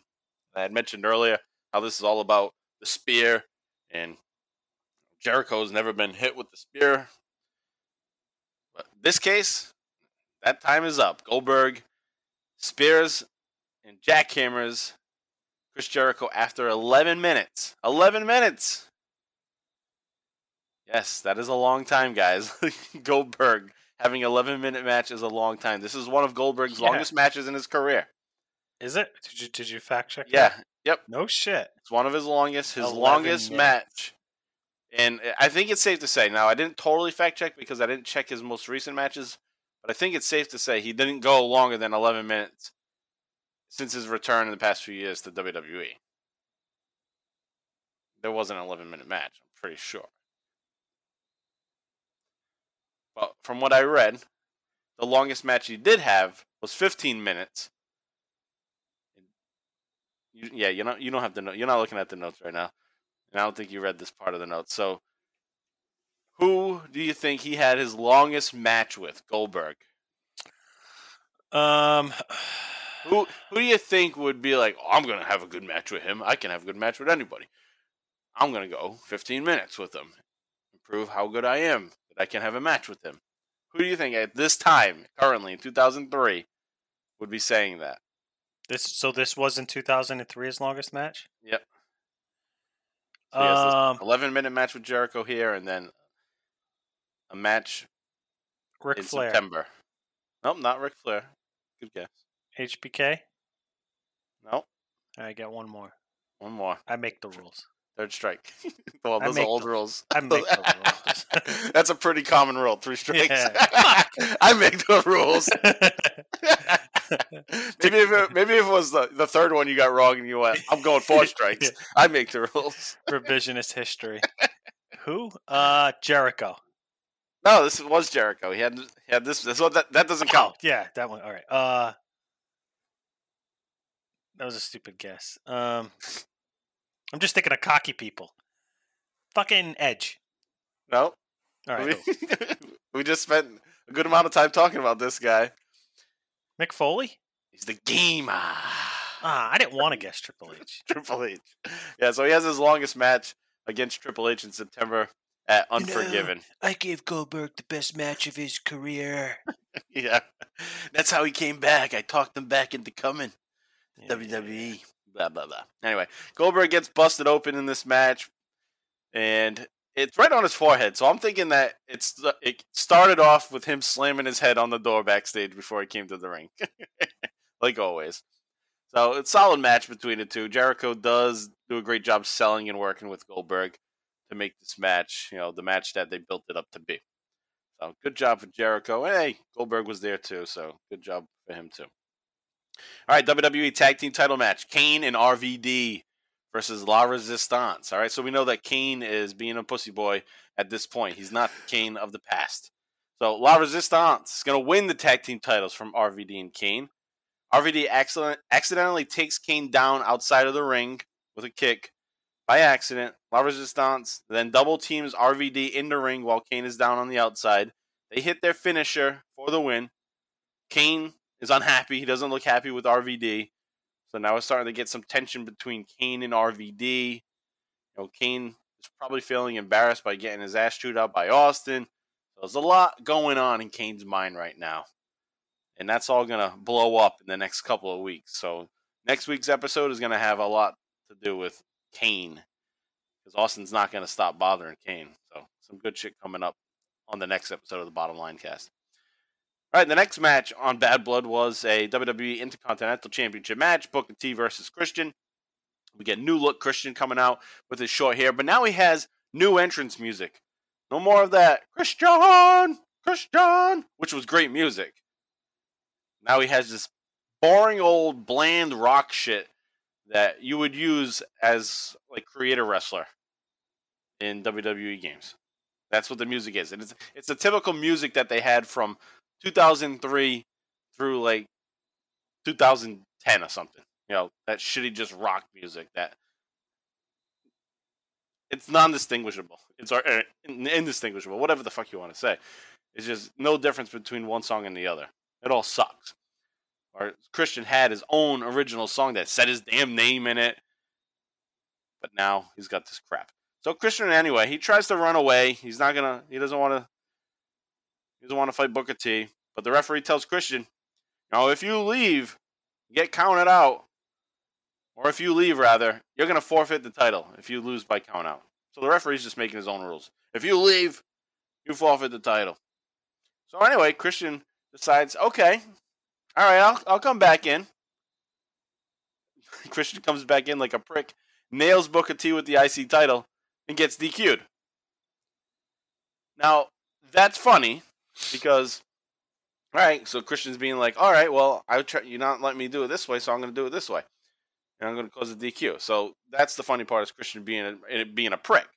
But this still doesn't make any sense because the referee just said, well, I'm going to take the title from you if you count out yourself. Why couldn't the referee just turn around and say, I'm not going to let you DQ yourself then either? The match continues.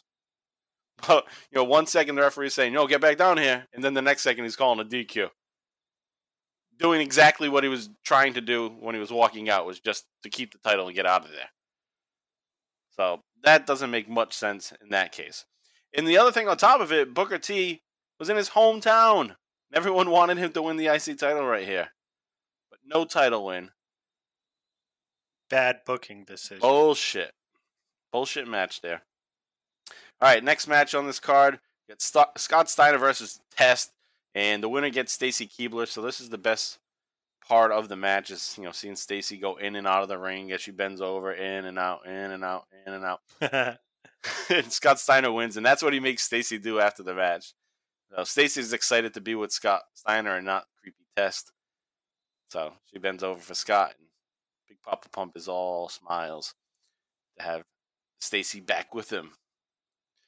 And then we had the opening match was Chris Nowinski and Rodney Mack versus the Dudley Boys. Right? Nowinski and Mack win the match after Devon hesitates to get the tables for Bubba. So Teddy Long has been talking to Devon on the side, getting in his ear, like, oh, because at this point Teddy Long's like, oh, you gotta back to black, brother, and he wants Devon like to be on his side, be with his people at this point. Teddy Long wants him to be, and he's like, why is it that the white brother always makes the black brother get the tables? Devon thinks about that. Devon thinks about that, and he doesn't want to get the tables, so he hesitates. But then he does go do it. Then he's like, fuck it, I'm getting the tables.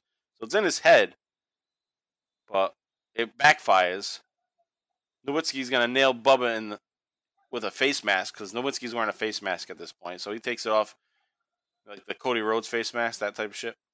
Nowinski's wearing that. He nails Bubba with the face mask, and gets the win. So the hesitation on Devon caused them to lose. So now we're at the point where we're gonna have some struggles with Devon and Bubba Ray again. All right, so now let's get to the coverage, the Stone Cold coverage, the Redneck Triathlon. Here we go. We'll start off first with the audio segment of the burping contest. All right, so this first contest is the burping contest. The clip's about 4 minutes long, and listener discretion is advised for some shitty and horrible sound effects. Terrible. Take a listen to that, and we'll be right back. Well, more of this situation.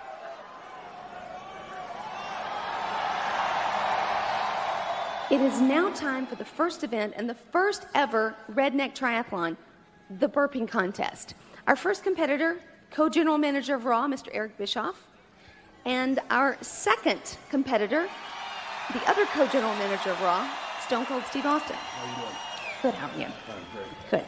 Okay, so I want to explain the rules to you guys, so you know what there are rules. Each of you will get 3 burps. 3 burps.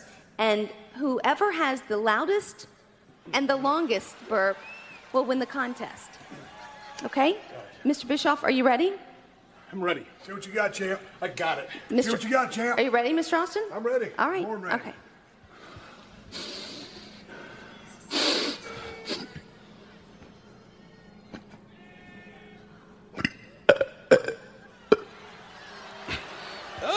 Okay.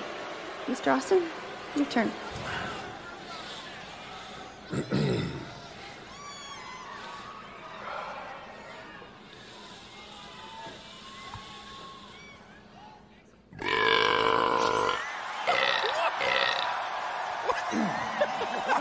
Okay, back to you, Mr. Bischoff. Wow. Think about that. Toss me another beer back here.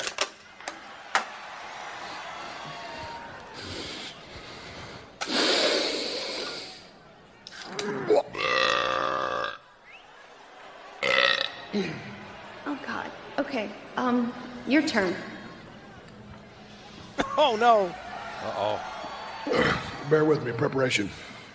Reminds me of the time Granny had the sour belches. Oh. Excuse me.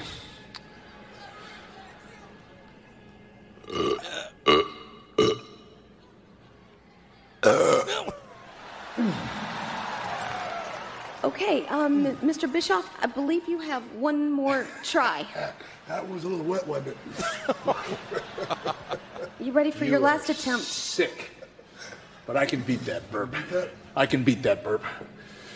It's your last shot. Make the most of it. Uh-oh.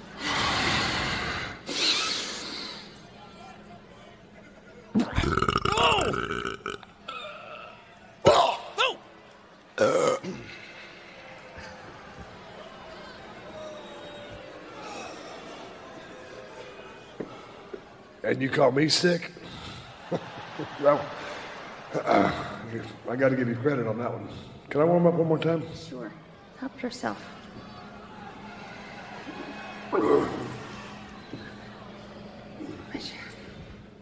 Allow me my third and final effort.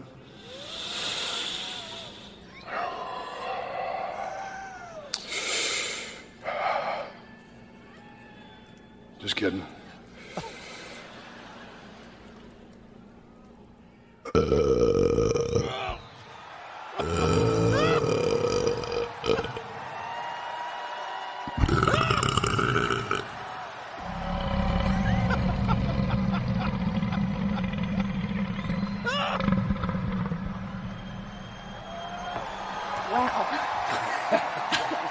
I think with that burp, I feel better. we can proclaim you I feel much better. the winner of the burping contest.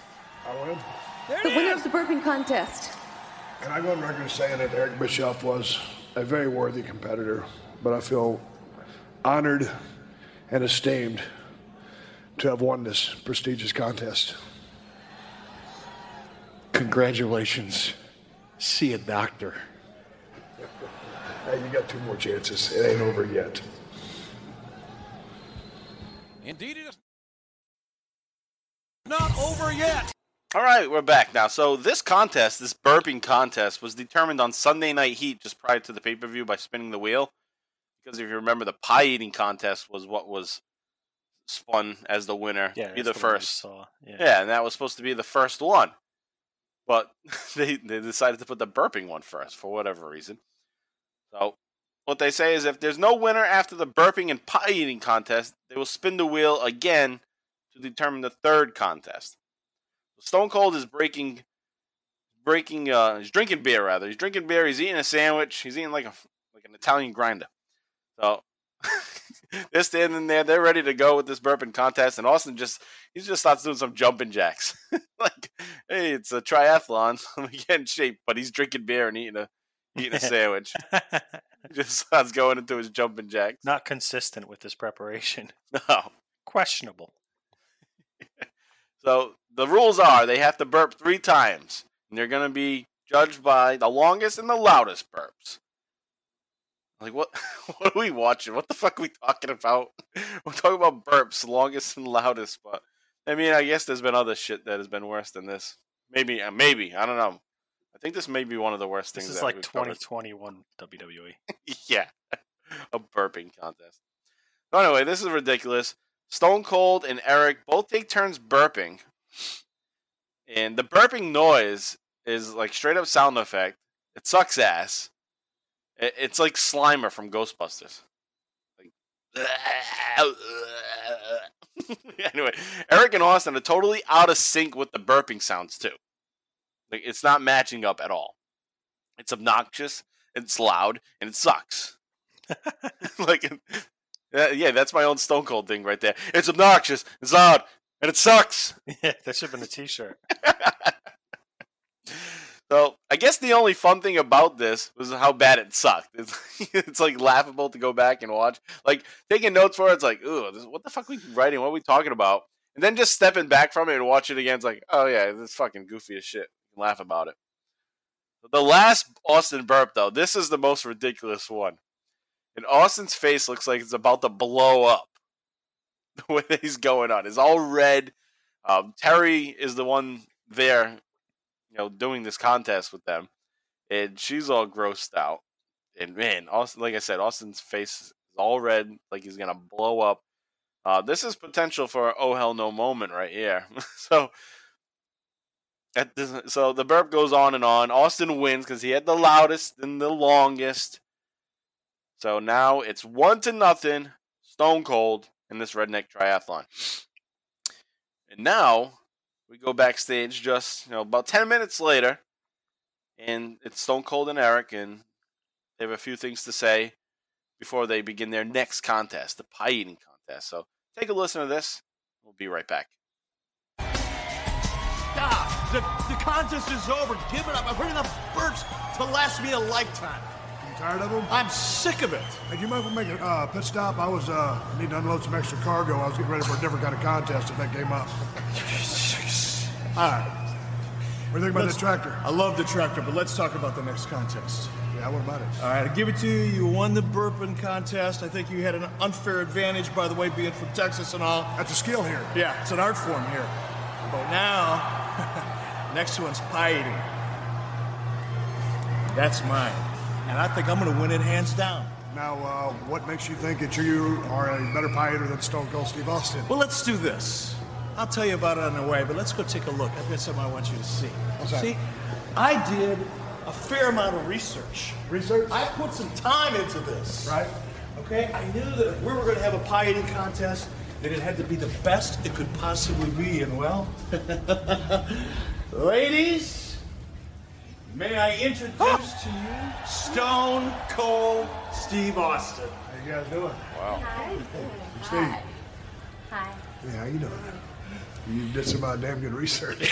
A lot of hands-on kind of interviewing, if you get my drift. But since I did such a fine job of picking the pie, I thought that, I should get to go first.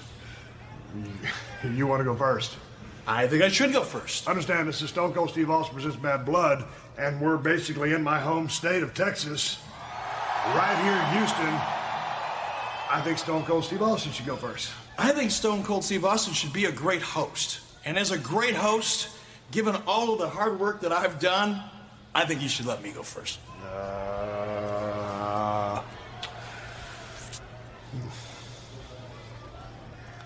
You're being very selfish. And I'll let you go first, because I'm that kind of guy. But since you are going first, I get to pick which flavor of pie you eat. Is that a deal? Can't go wrong. You got a deal.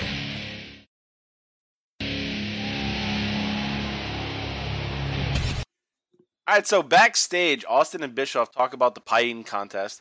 Eric says that the burping contest, that was a Texas thing. It's actually an art form in Texas. But pie eating is his thing. He's going to win it, hands down. So we're going to get those pie jokes, the poontang pie, and it's going to get even more, straightforward what they're talking about. They're more out there with, this is eating box. This is what we're talking about here. So Austin questions Bischoff. Eating box. I heard that word, that term in a while. I haven't heard it in a while either. I haven't said it in a long God knows when. All right, so Austin questions Bischoff about why he thinks he's a better pie eater than he is. And Eric tells him he has something to show him. They'll talk about it on the way. So Eric leads Austin to a room. Eric says he did some research and he found the best pie there is. So Eric and Austin walk into the room and it's 4 hot chicks. Austin greets all of them, shakes their hands, meets them. Eric says that he did some hands-on research. So Eric Bischoff's coming off creepo right here. You look at the girls' faces as he's saying the things, and you can see in their eyes they're like, "Nah, man, you didn't have hands-on research." But Eric believes that he should get to go first and have the first pie, since he found all this pie. Austin says that it's Stone Cold Steve Austin presents Bad Blood in his home state, and he should go first. Eric says Austin should be a good host and let him go first then. If you're the host, you should be a good host and let me go first. Austin tells Eric that, you can go first. But Austin, he's going to get to pick the flavor of pie that Eric eats. And Eric agrees. Eric's like, can't go wrong. He's looking at all the girls. Can't go wrong. You got a deal. So now that brings us to the Redneck Triathlon Pie Eating Contest. Broke this into a couple of clips. So here's the first part of it. It's about 3 minutes. Take a listen, and we'll be right back. Gentlemen, I've never seen a redneck triathlon either. Only on Raw. And only on pay-per-view.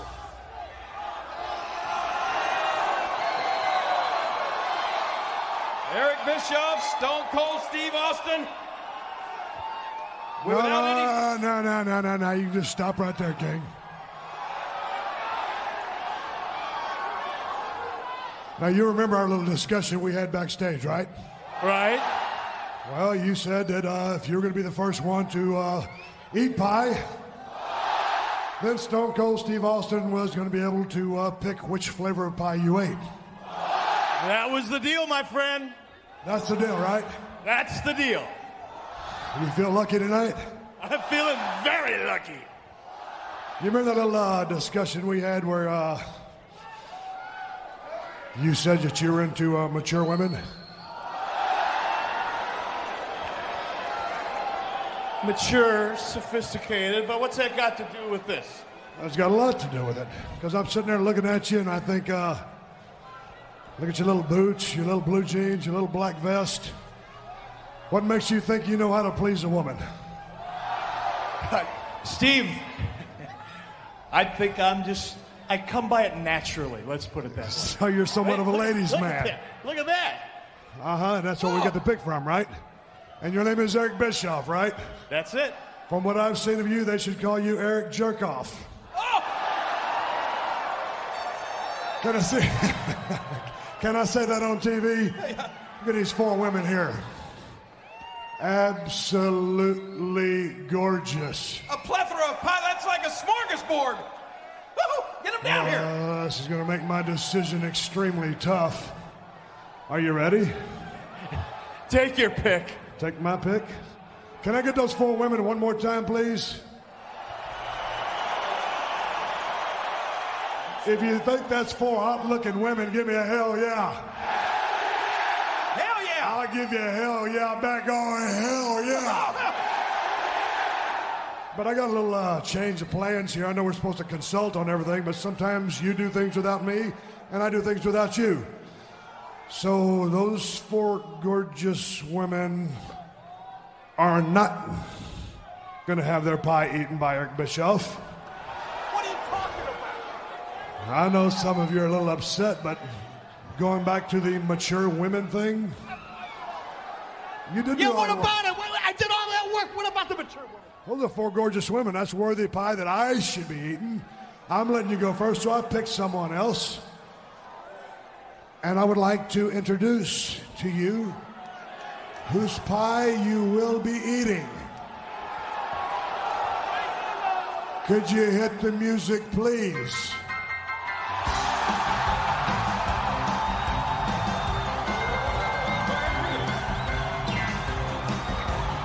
Oh my God. Oh my God.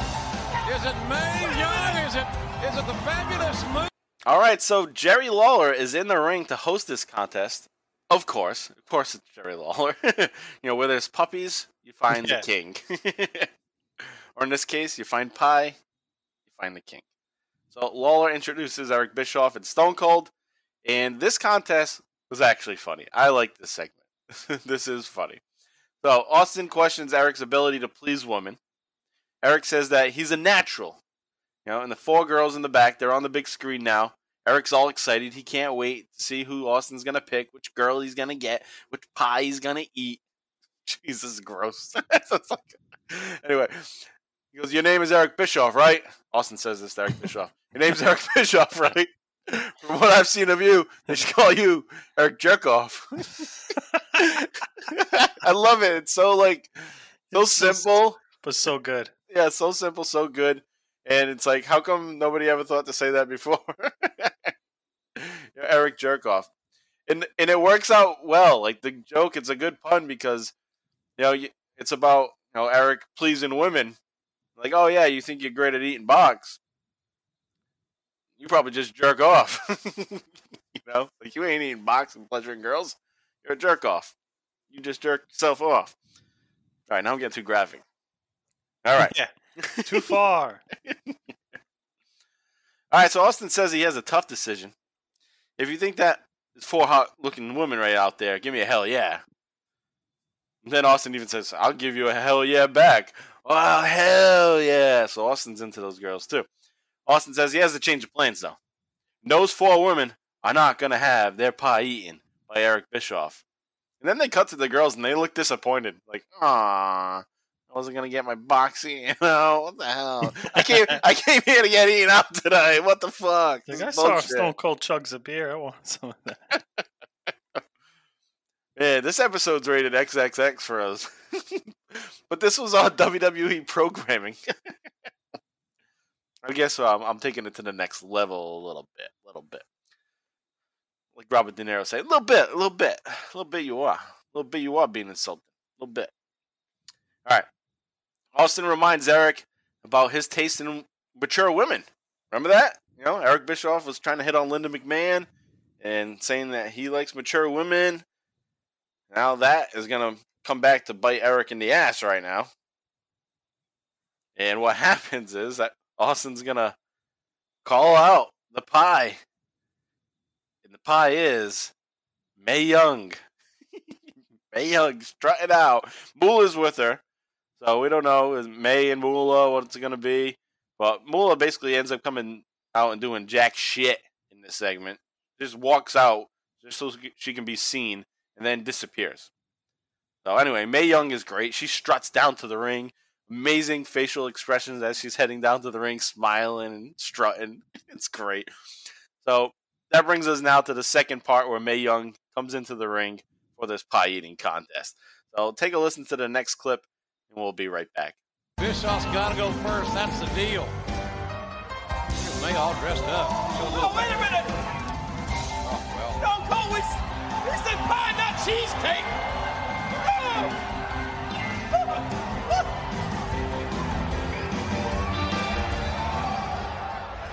Mae, I just want to say you look absolutely wonderful.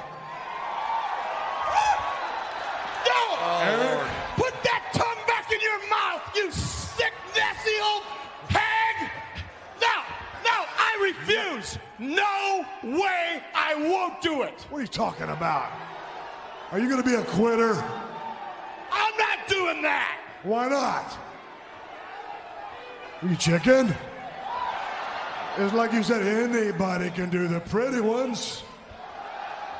Get away from me! So you're saying, are you saying you refuse? I refuse!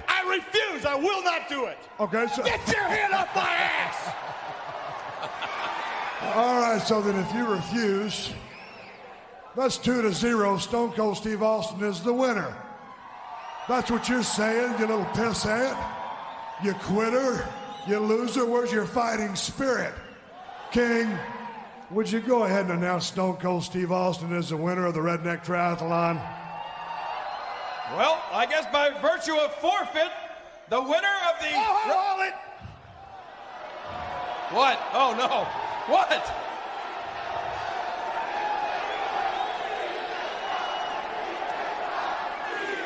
There's a saying that anybody can do the pretty ones. All right, Mae, let's face it. We're both adults here. Let's just get this over with. Make it as painless as possible. One is extremely adult. Oh, look at Mae!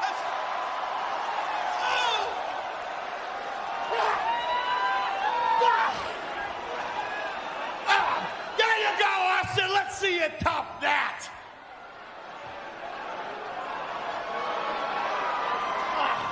What the hell are you talking about? Top that. You kissed her. This is a pie-eating contest. Mae. Oh, Mae just... Oh, my God! Went downstairs on Make Bischoff. that son of a bitch eat some pie. No, wait a minute. No, not that. Oh, wait a minute. No, be quiet.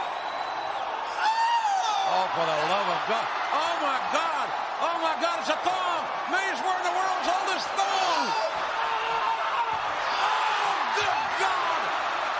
Look at that. Oh, my God. Oh, my God. Bischoff's turned green at the gills.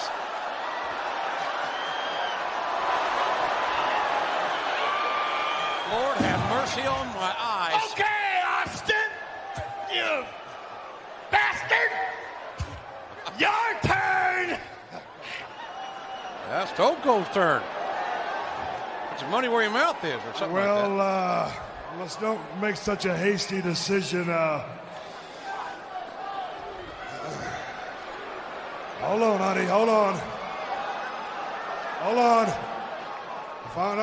Hold on. If I'm going to do this, let me warm up because I ain't playing second fiddle. That son of a bitch. Hold on.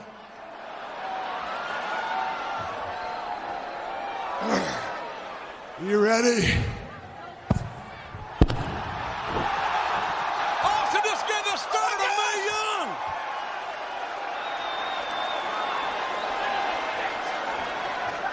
You son of a bitch!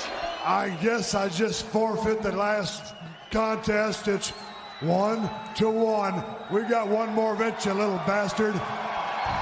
Somebody throw me a damn beer. Austin just forfeited the pie-eating contest. Bischoff wins it. We're tied at 1 in the Redneck Triathlon. All right, so immediately Mae Young runs right after Eric, and she's got her tongue out like. It's like in Kingpin. She's the best. Rest in peace.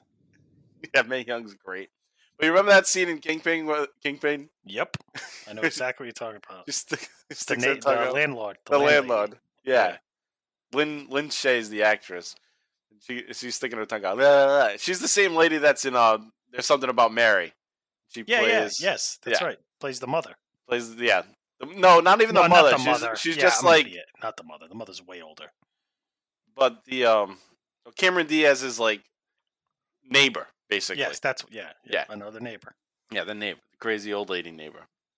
But the lady that's all tanned and like fucking burnt. That lady. Yeah. Yes. Yeah. That one. Leather skin. Yeah. But that's what it reminded me of. Mae Young. So anyway, Eric starts bitching and whining.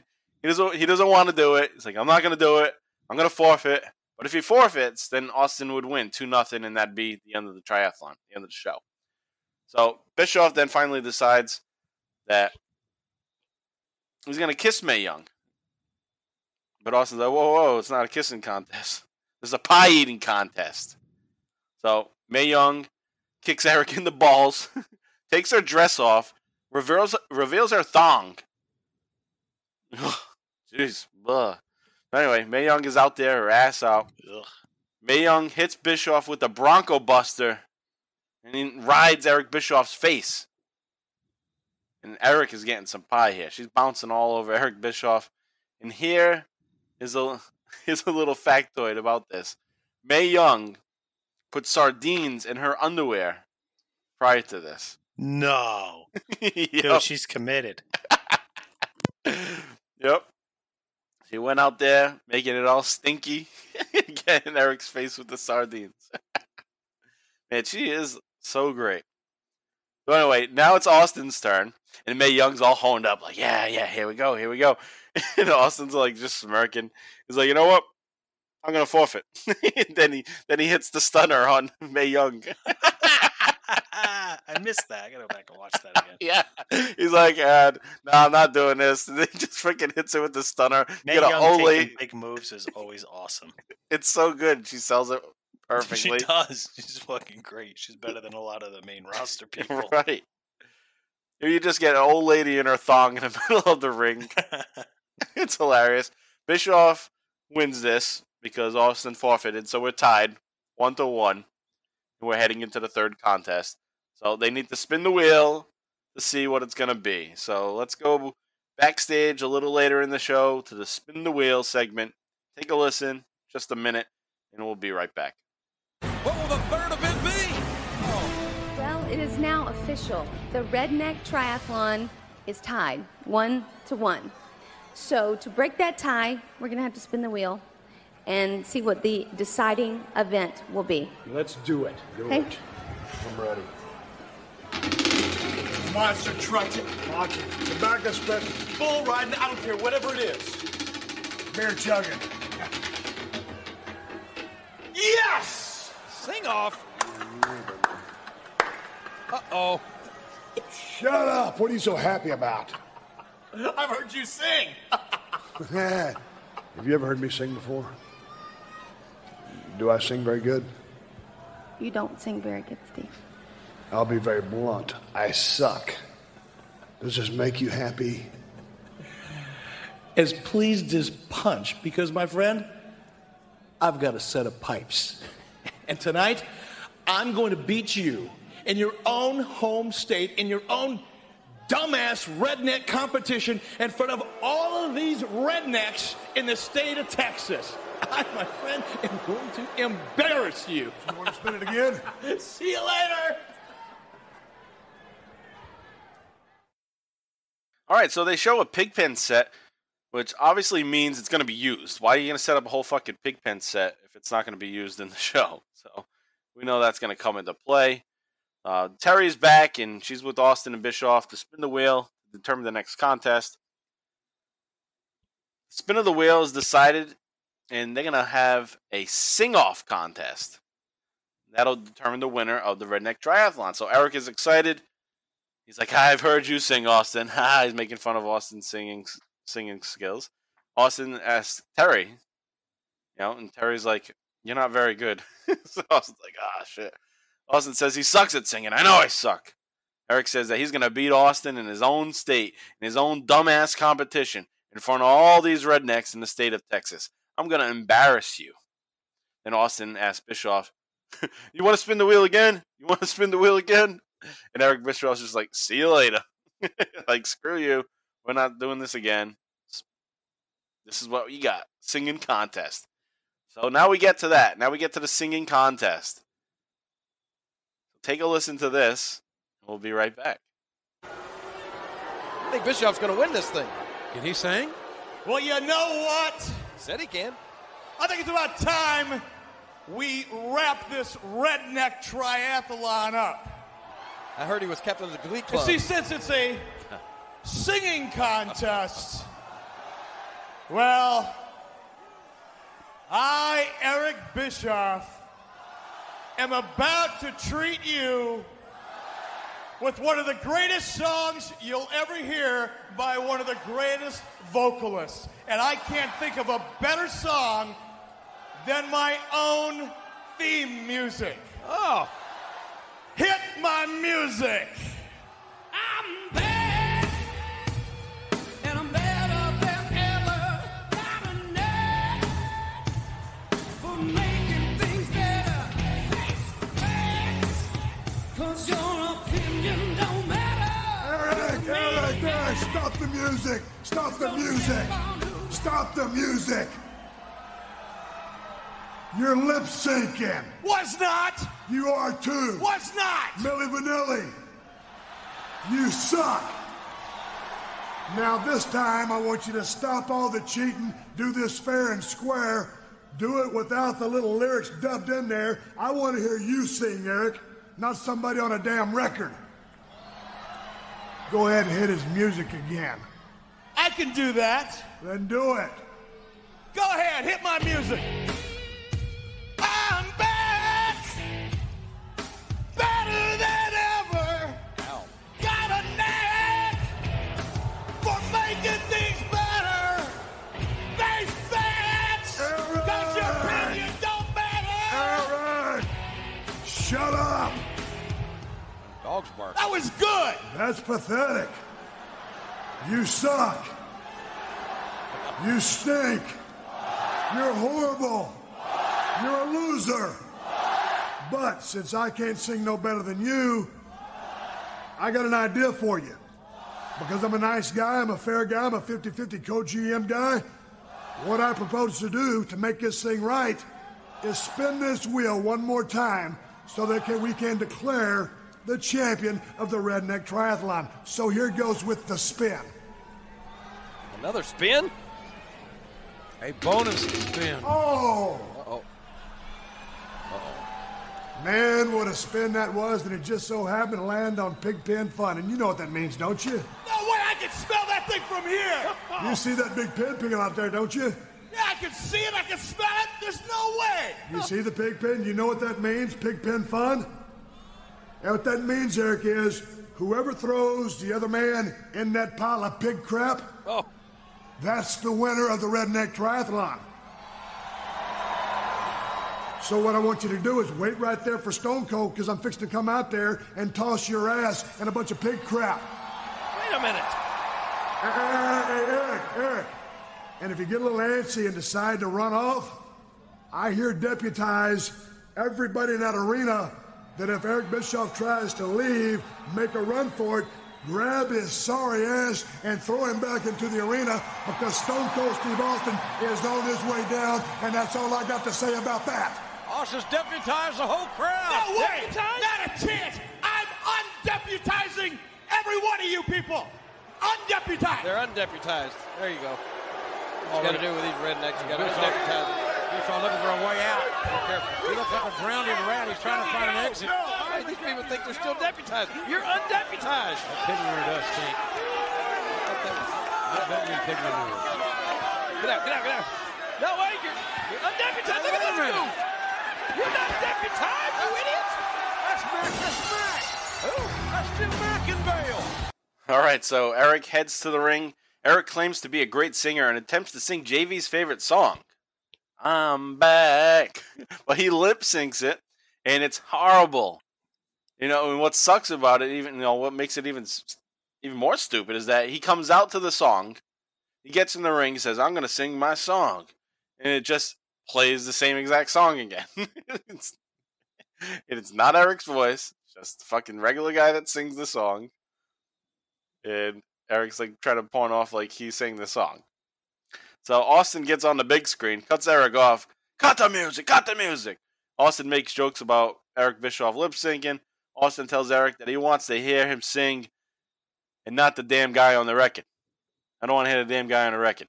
Bischoff says he can do it. He does it. He starts singing on his own. He's not really singing. He's just kind of yelling. I'm back. Yeah. Singing actually has tone. You're right. Better than ever. Anyway, Austin stops him again. Hey, shut up. That's pathetic. You suck. You stink. You're horrible. You're a loser. That sounds like it would come out of Trump's mouth. Hey, you suck. You're pathetic. You suck. You stink. You're horrible. You're a loser. That was like the worst Trump. It's like Alec Baldwin's Trump. Maybe it's been so long since I heard him that I can't even remember how he spoke. But anyway, Eric tried, and he did it. So that should mean something, right? He sang. He did his part. Now Austin needs to come back with his own if he's going to compete in this. So anyway, Austin continues. He goes, but since I can't sing no better than you, I got an idea for you. Austin says, how about we spin the wheel again for a new competition? Like, what? Eric Bischoff should be saying, what?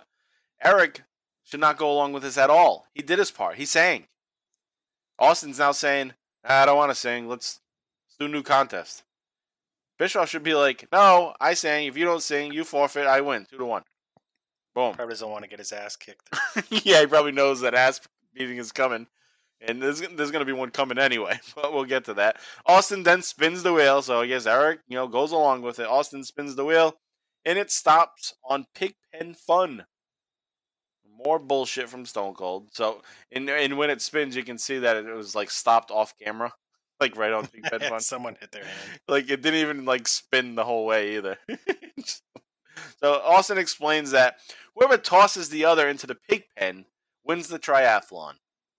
Austin says, I'm fixing to come out there and toss your ass in a bunch of pig crap. Austin tells Bischoff that he has been deputized. He deputized everybody in the arena to stop Eric Bischoff. If he tries to run out of the arena, they're going to stop him. The fans will stop him. Then immediately, Eric Bischoff, as the co-GM, tells the audience, says, you are undeputized. You are undeputized. And then Eric tries to run right into the crowd. Why not just go backstage where the crowd isn't? Yeah, get away from them. Maybe, like you said, he's afraid to run into Austin, or he's afraid to get close to the pig pen. So maybe that's his logic. But he goes out to the crowd. He's acting like people are scaring him away. So he gets to the guardrail. Oh, I can't go over there. Oh, and the people are not doing anything. It's not like the people in the front row be like, hey, beat it, we'll kick your ass. Like they don't know what to do because they're not actors. They don't know what the fuck's going on. There's maybe a couple of people that are like, pointing their finger at him, but yeah, I mean, it comes off shitty.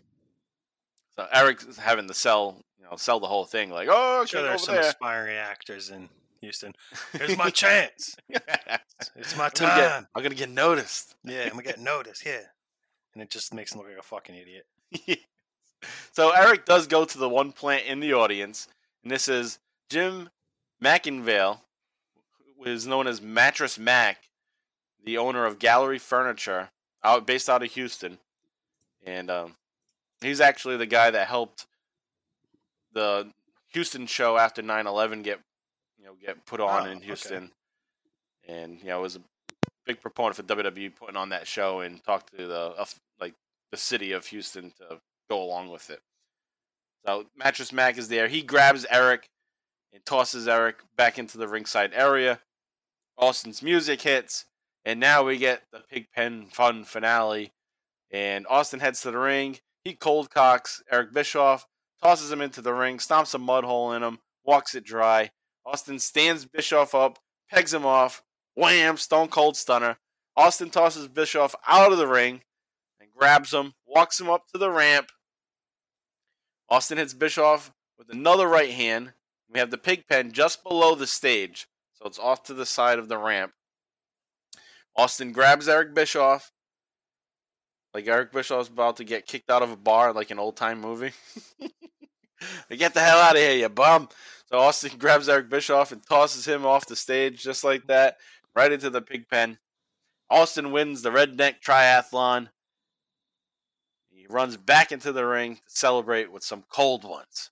So he's drinking those beers and he's celebrating. And while this is not a wrestling match, this is another win for Stone Cold Steve Austin against Eric Bischoff. So some of his last matches, some of his last competitions were against Bischoff. 2 out of 3.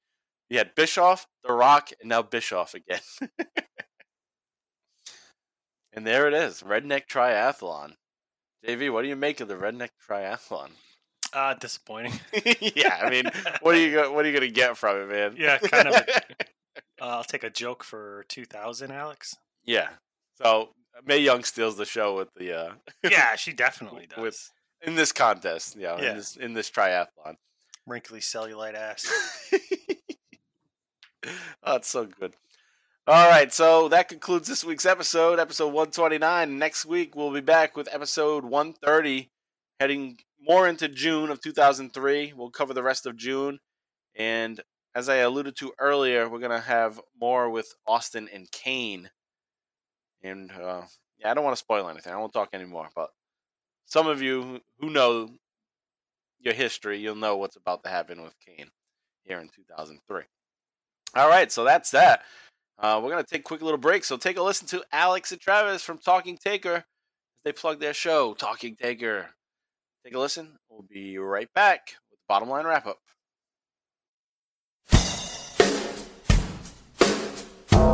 Dead man walking. Hey, Bottom Line Wrestling Cast. This is Alex Dorio. And this is Travis White. And we are the co-hosts of the Talking Taker podcast. You have heard us advertised by Mike and JV on the show every single week. And now that we have come to the end of our encyclopedic exploration, digging up the dead man after 187 episodes, 3.5 years, we just want to send a big, big thank you to Mike and JV and to all of you guys for listening and supporting the show after all this time. Yeah, we thank you guys so much. Thanks for the support from Mike and JV and all of their fans. And as always, take her easy.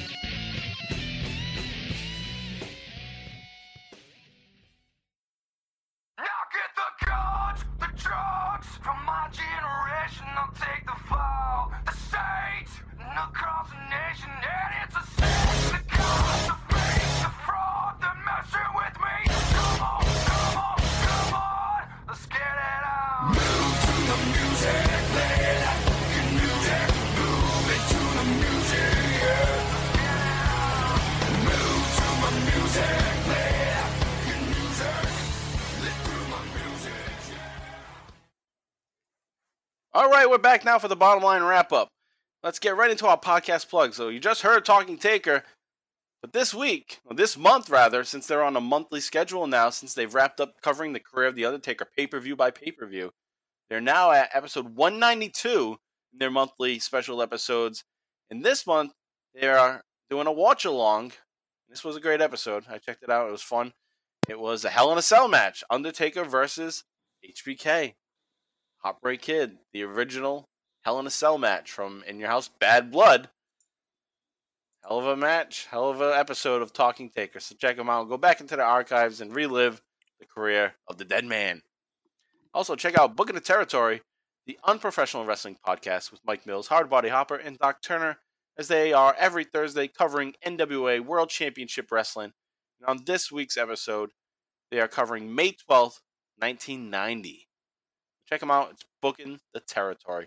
Also, check out Our Vantage Point, the retro wrestling podcast with Joe Murata and Michael Quinn. This week is episode 242, and in their new opening segment, it's called Anywhere But New York. And the premise of their segment is things that worked out everywhere other than WWF. And this week's topic is Barry Windham. Did not work out in WWF. So check that segment out. And then in their Royal Flush, it's week 1 of the Royal Flush for the worst WWE pay-per-views. The 2 that get brought up into the rankings of the worst WWE pay-per-views, WWF pay-per-views, is WrestleMania 9 and King of the Ring 1995, when Mabel wins the King of the Ring. That sucked ass. That was a big disappointment at the time. And also they review an episode of Universal Wrestling Federation, UWF, which is Mid-South Wrestling, basically. I'll say, what the fuck is that? Yeah, it was Mid-South, and they changed their name to UWF. What year? In 1986. Hmm.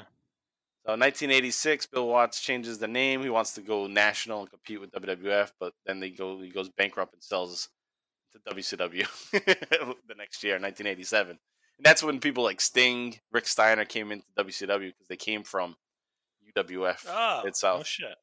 Yep, they're part of the deal. So they're going to cover a good episode from November 15th, 1986. And this episode got me on a binging spree this past week. I've watched all of November and December 1986 of UWF. It's damn good.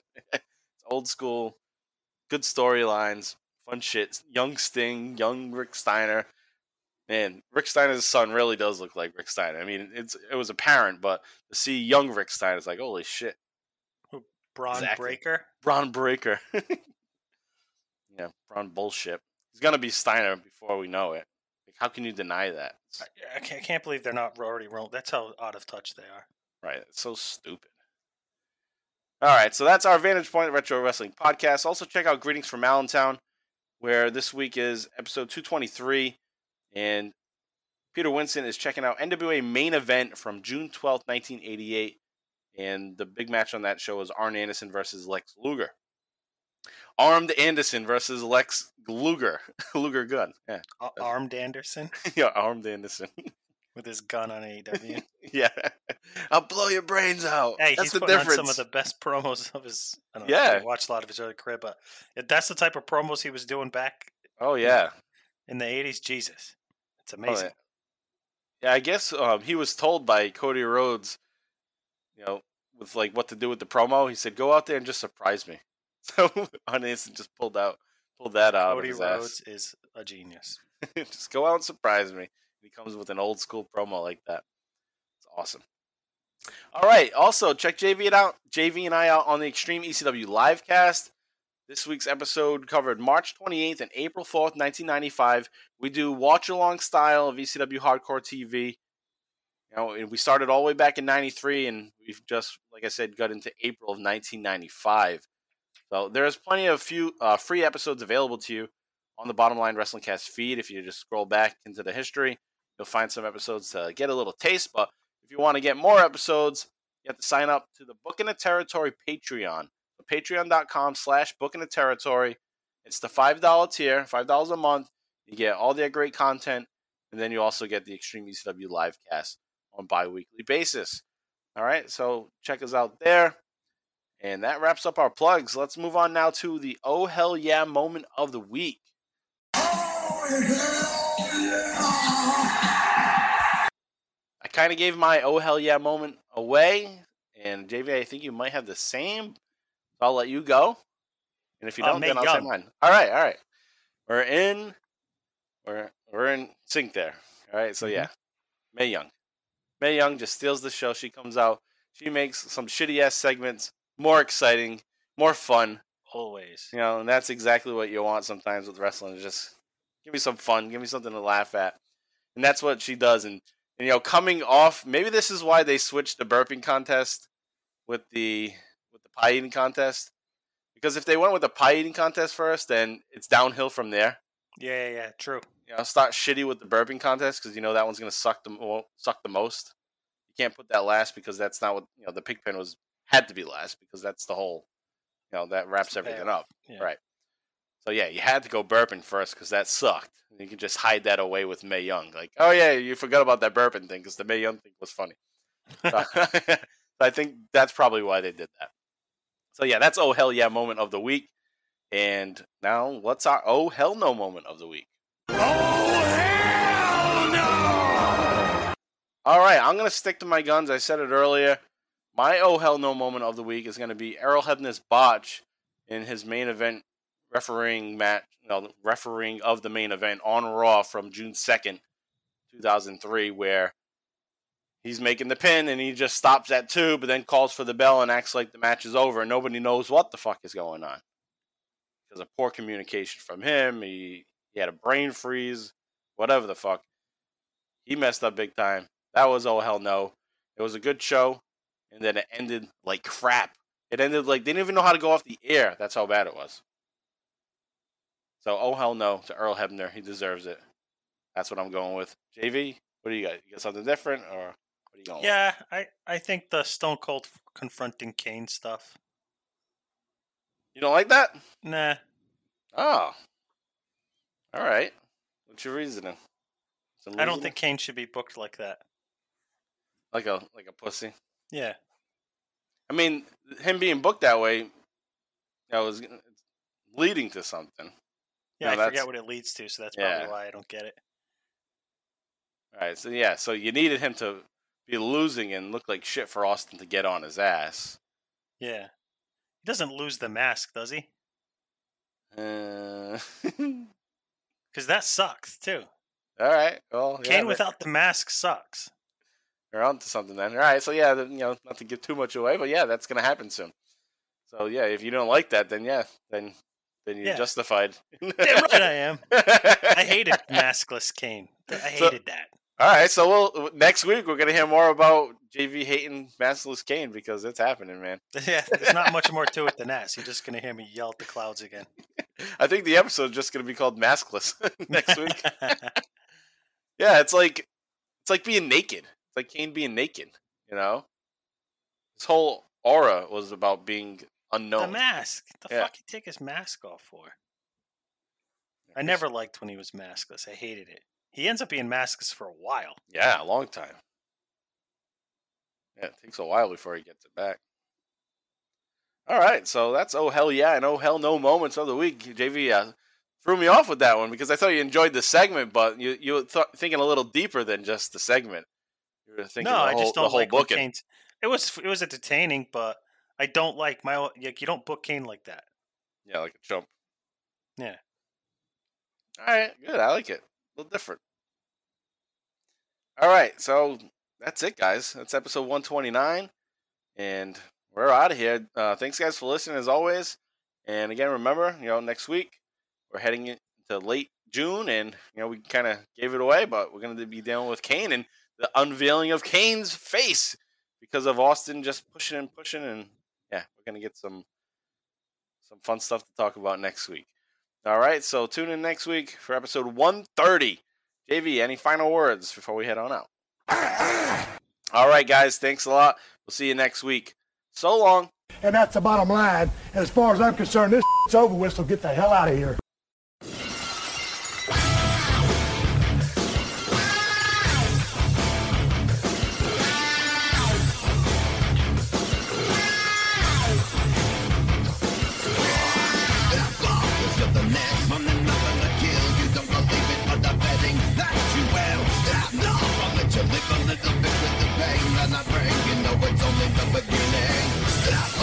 You're the next one, and I'm gonna kill you. Don't believe it, but I'm betting that you will. Stop now, I'll let you live a little bit with the pain. And I'm praying, it's only the beginning.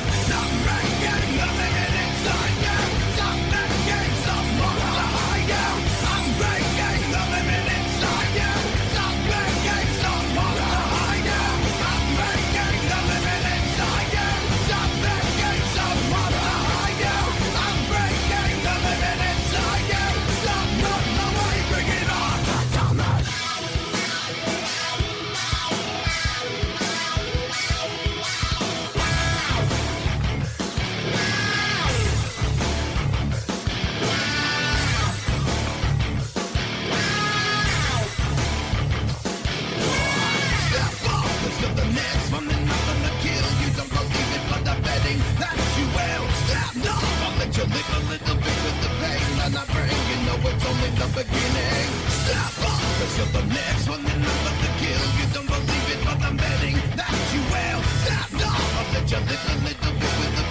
and I break. You know it's only the beginning. Stop breaking, nothing inside you.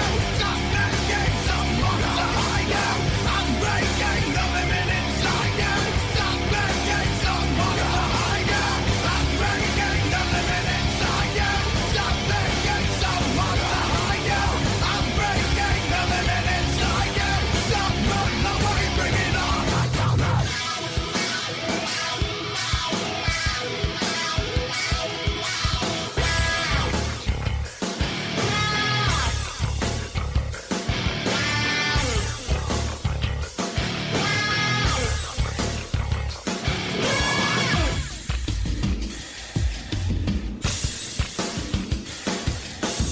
Step off, let's go the next one and nothing to kill. You don't believe it, but I'm betting that you will. Step off, I'll let you live a little bit with the pain that I bring. You know it's only the beginning.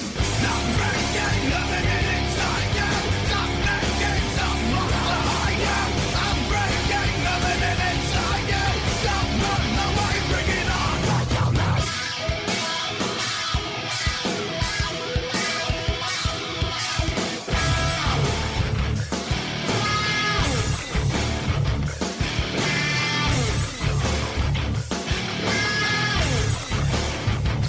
Step off, let's go the next one and nothing to kill. You don't believe it, but I'm betting that you will. Step off, I'll let you live a little bit with the pain that I bring. You know it's only the beginning.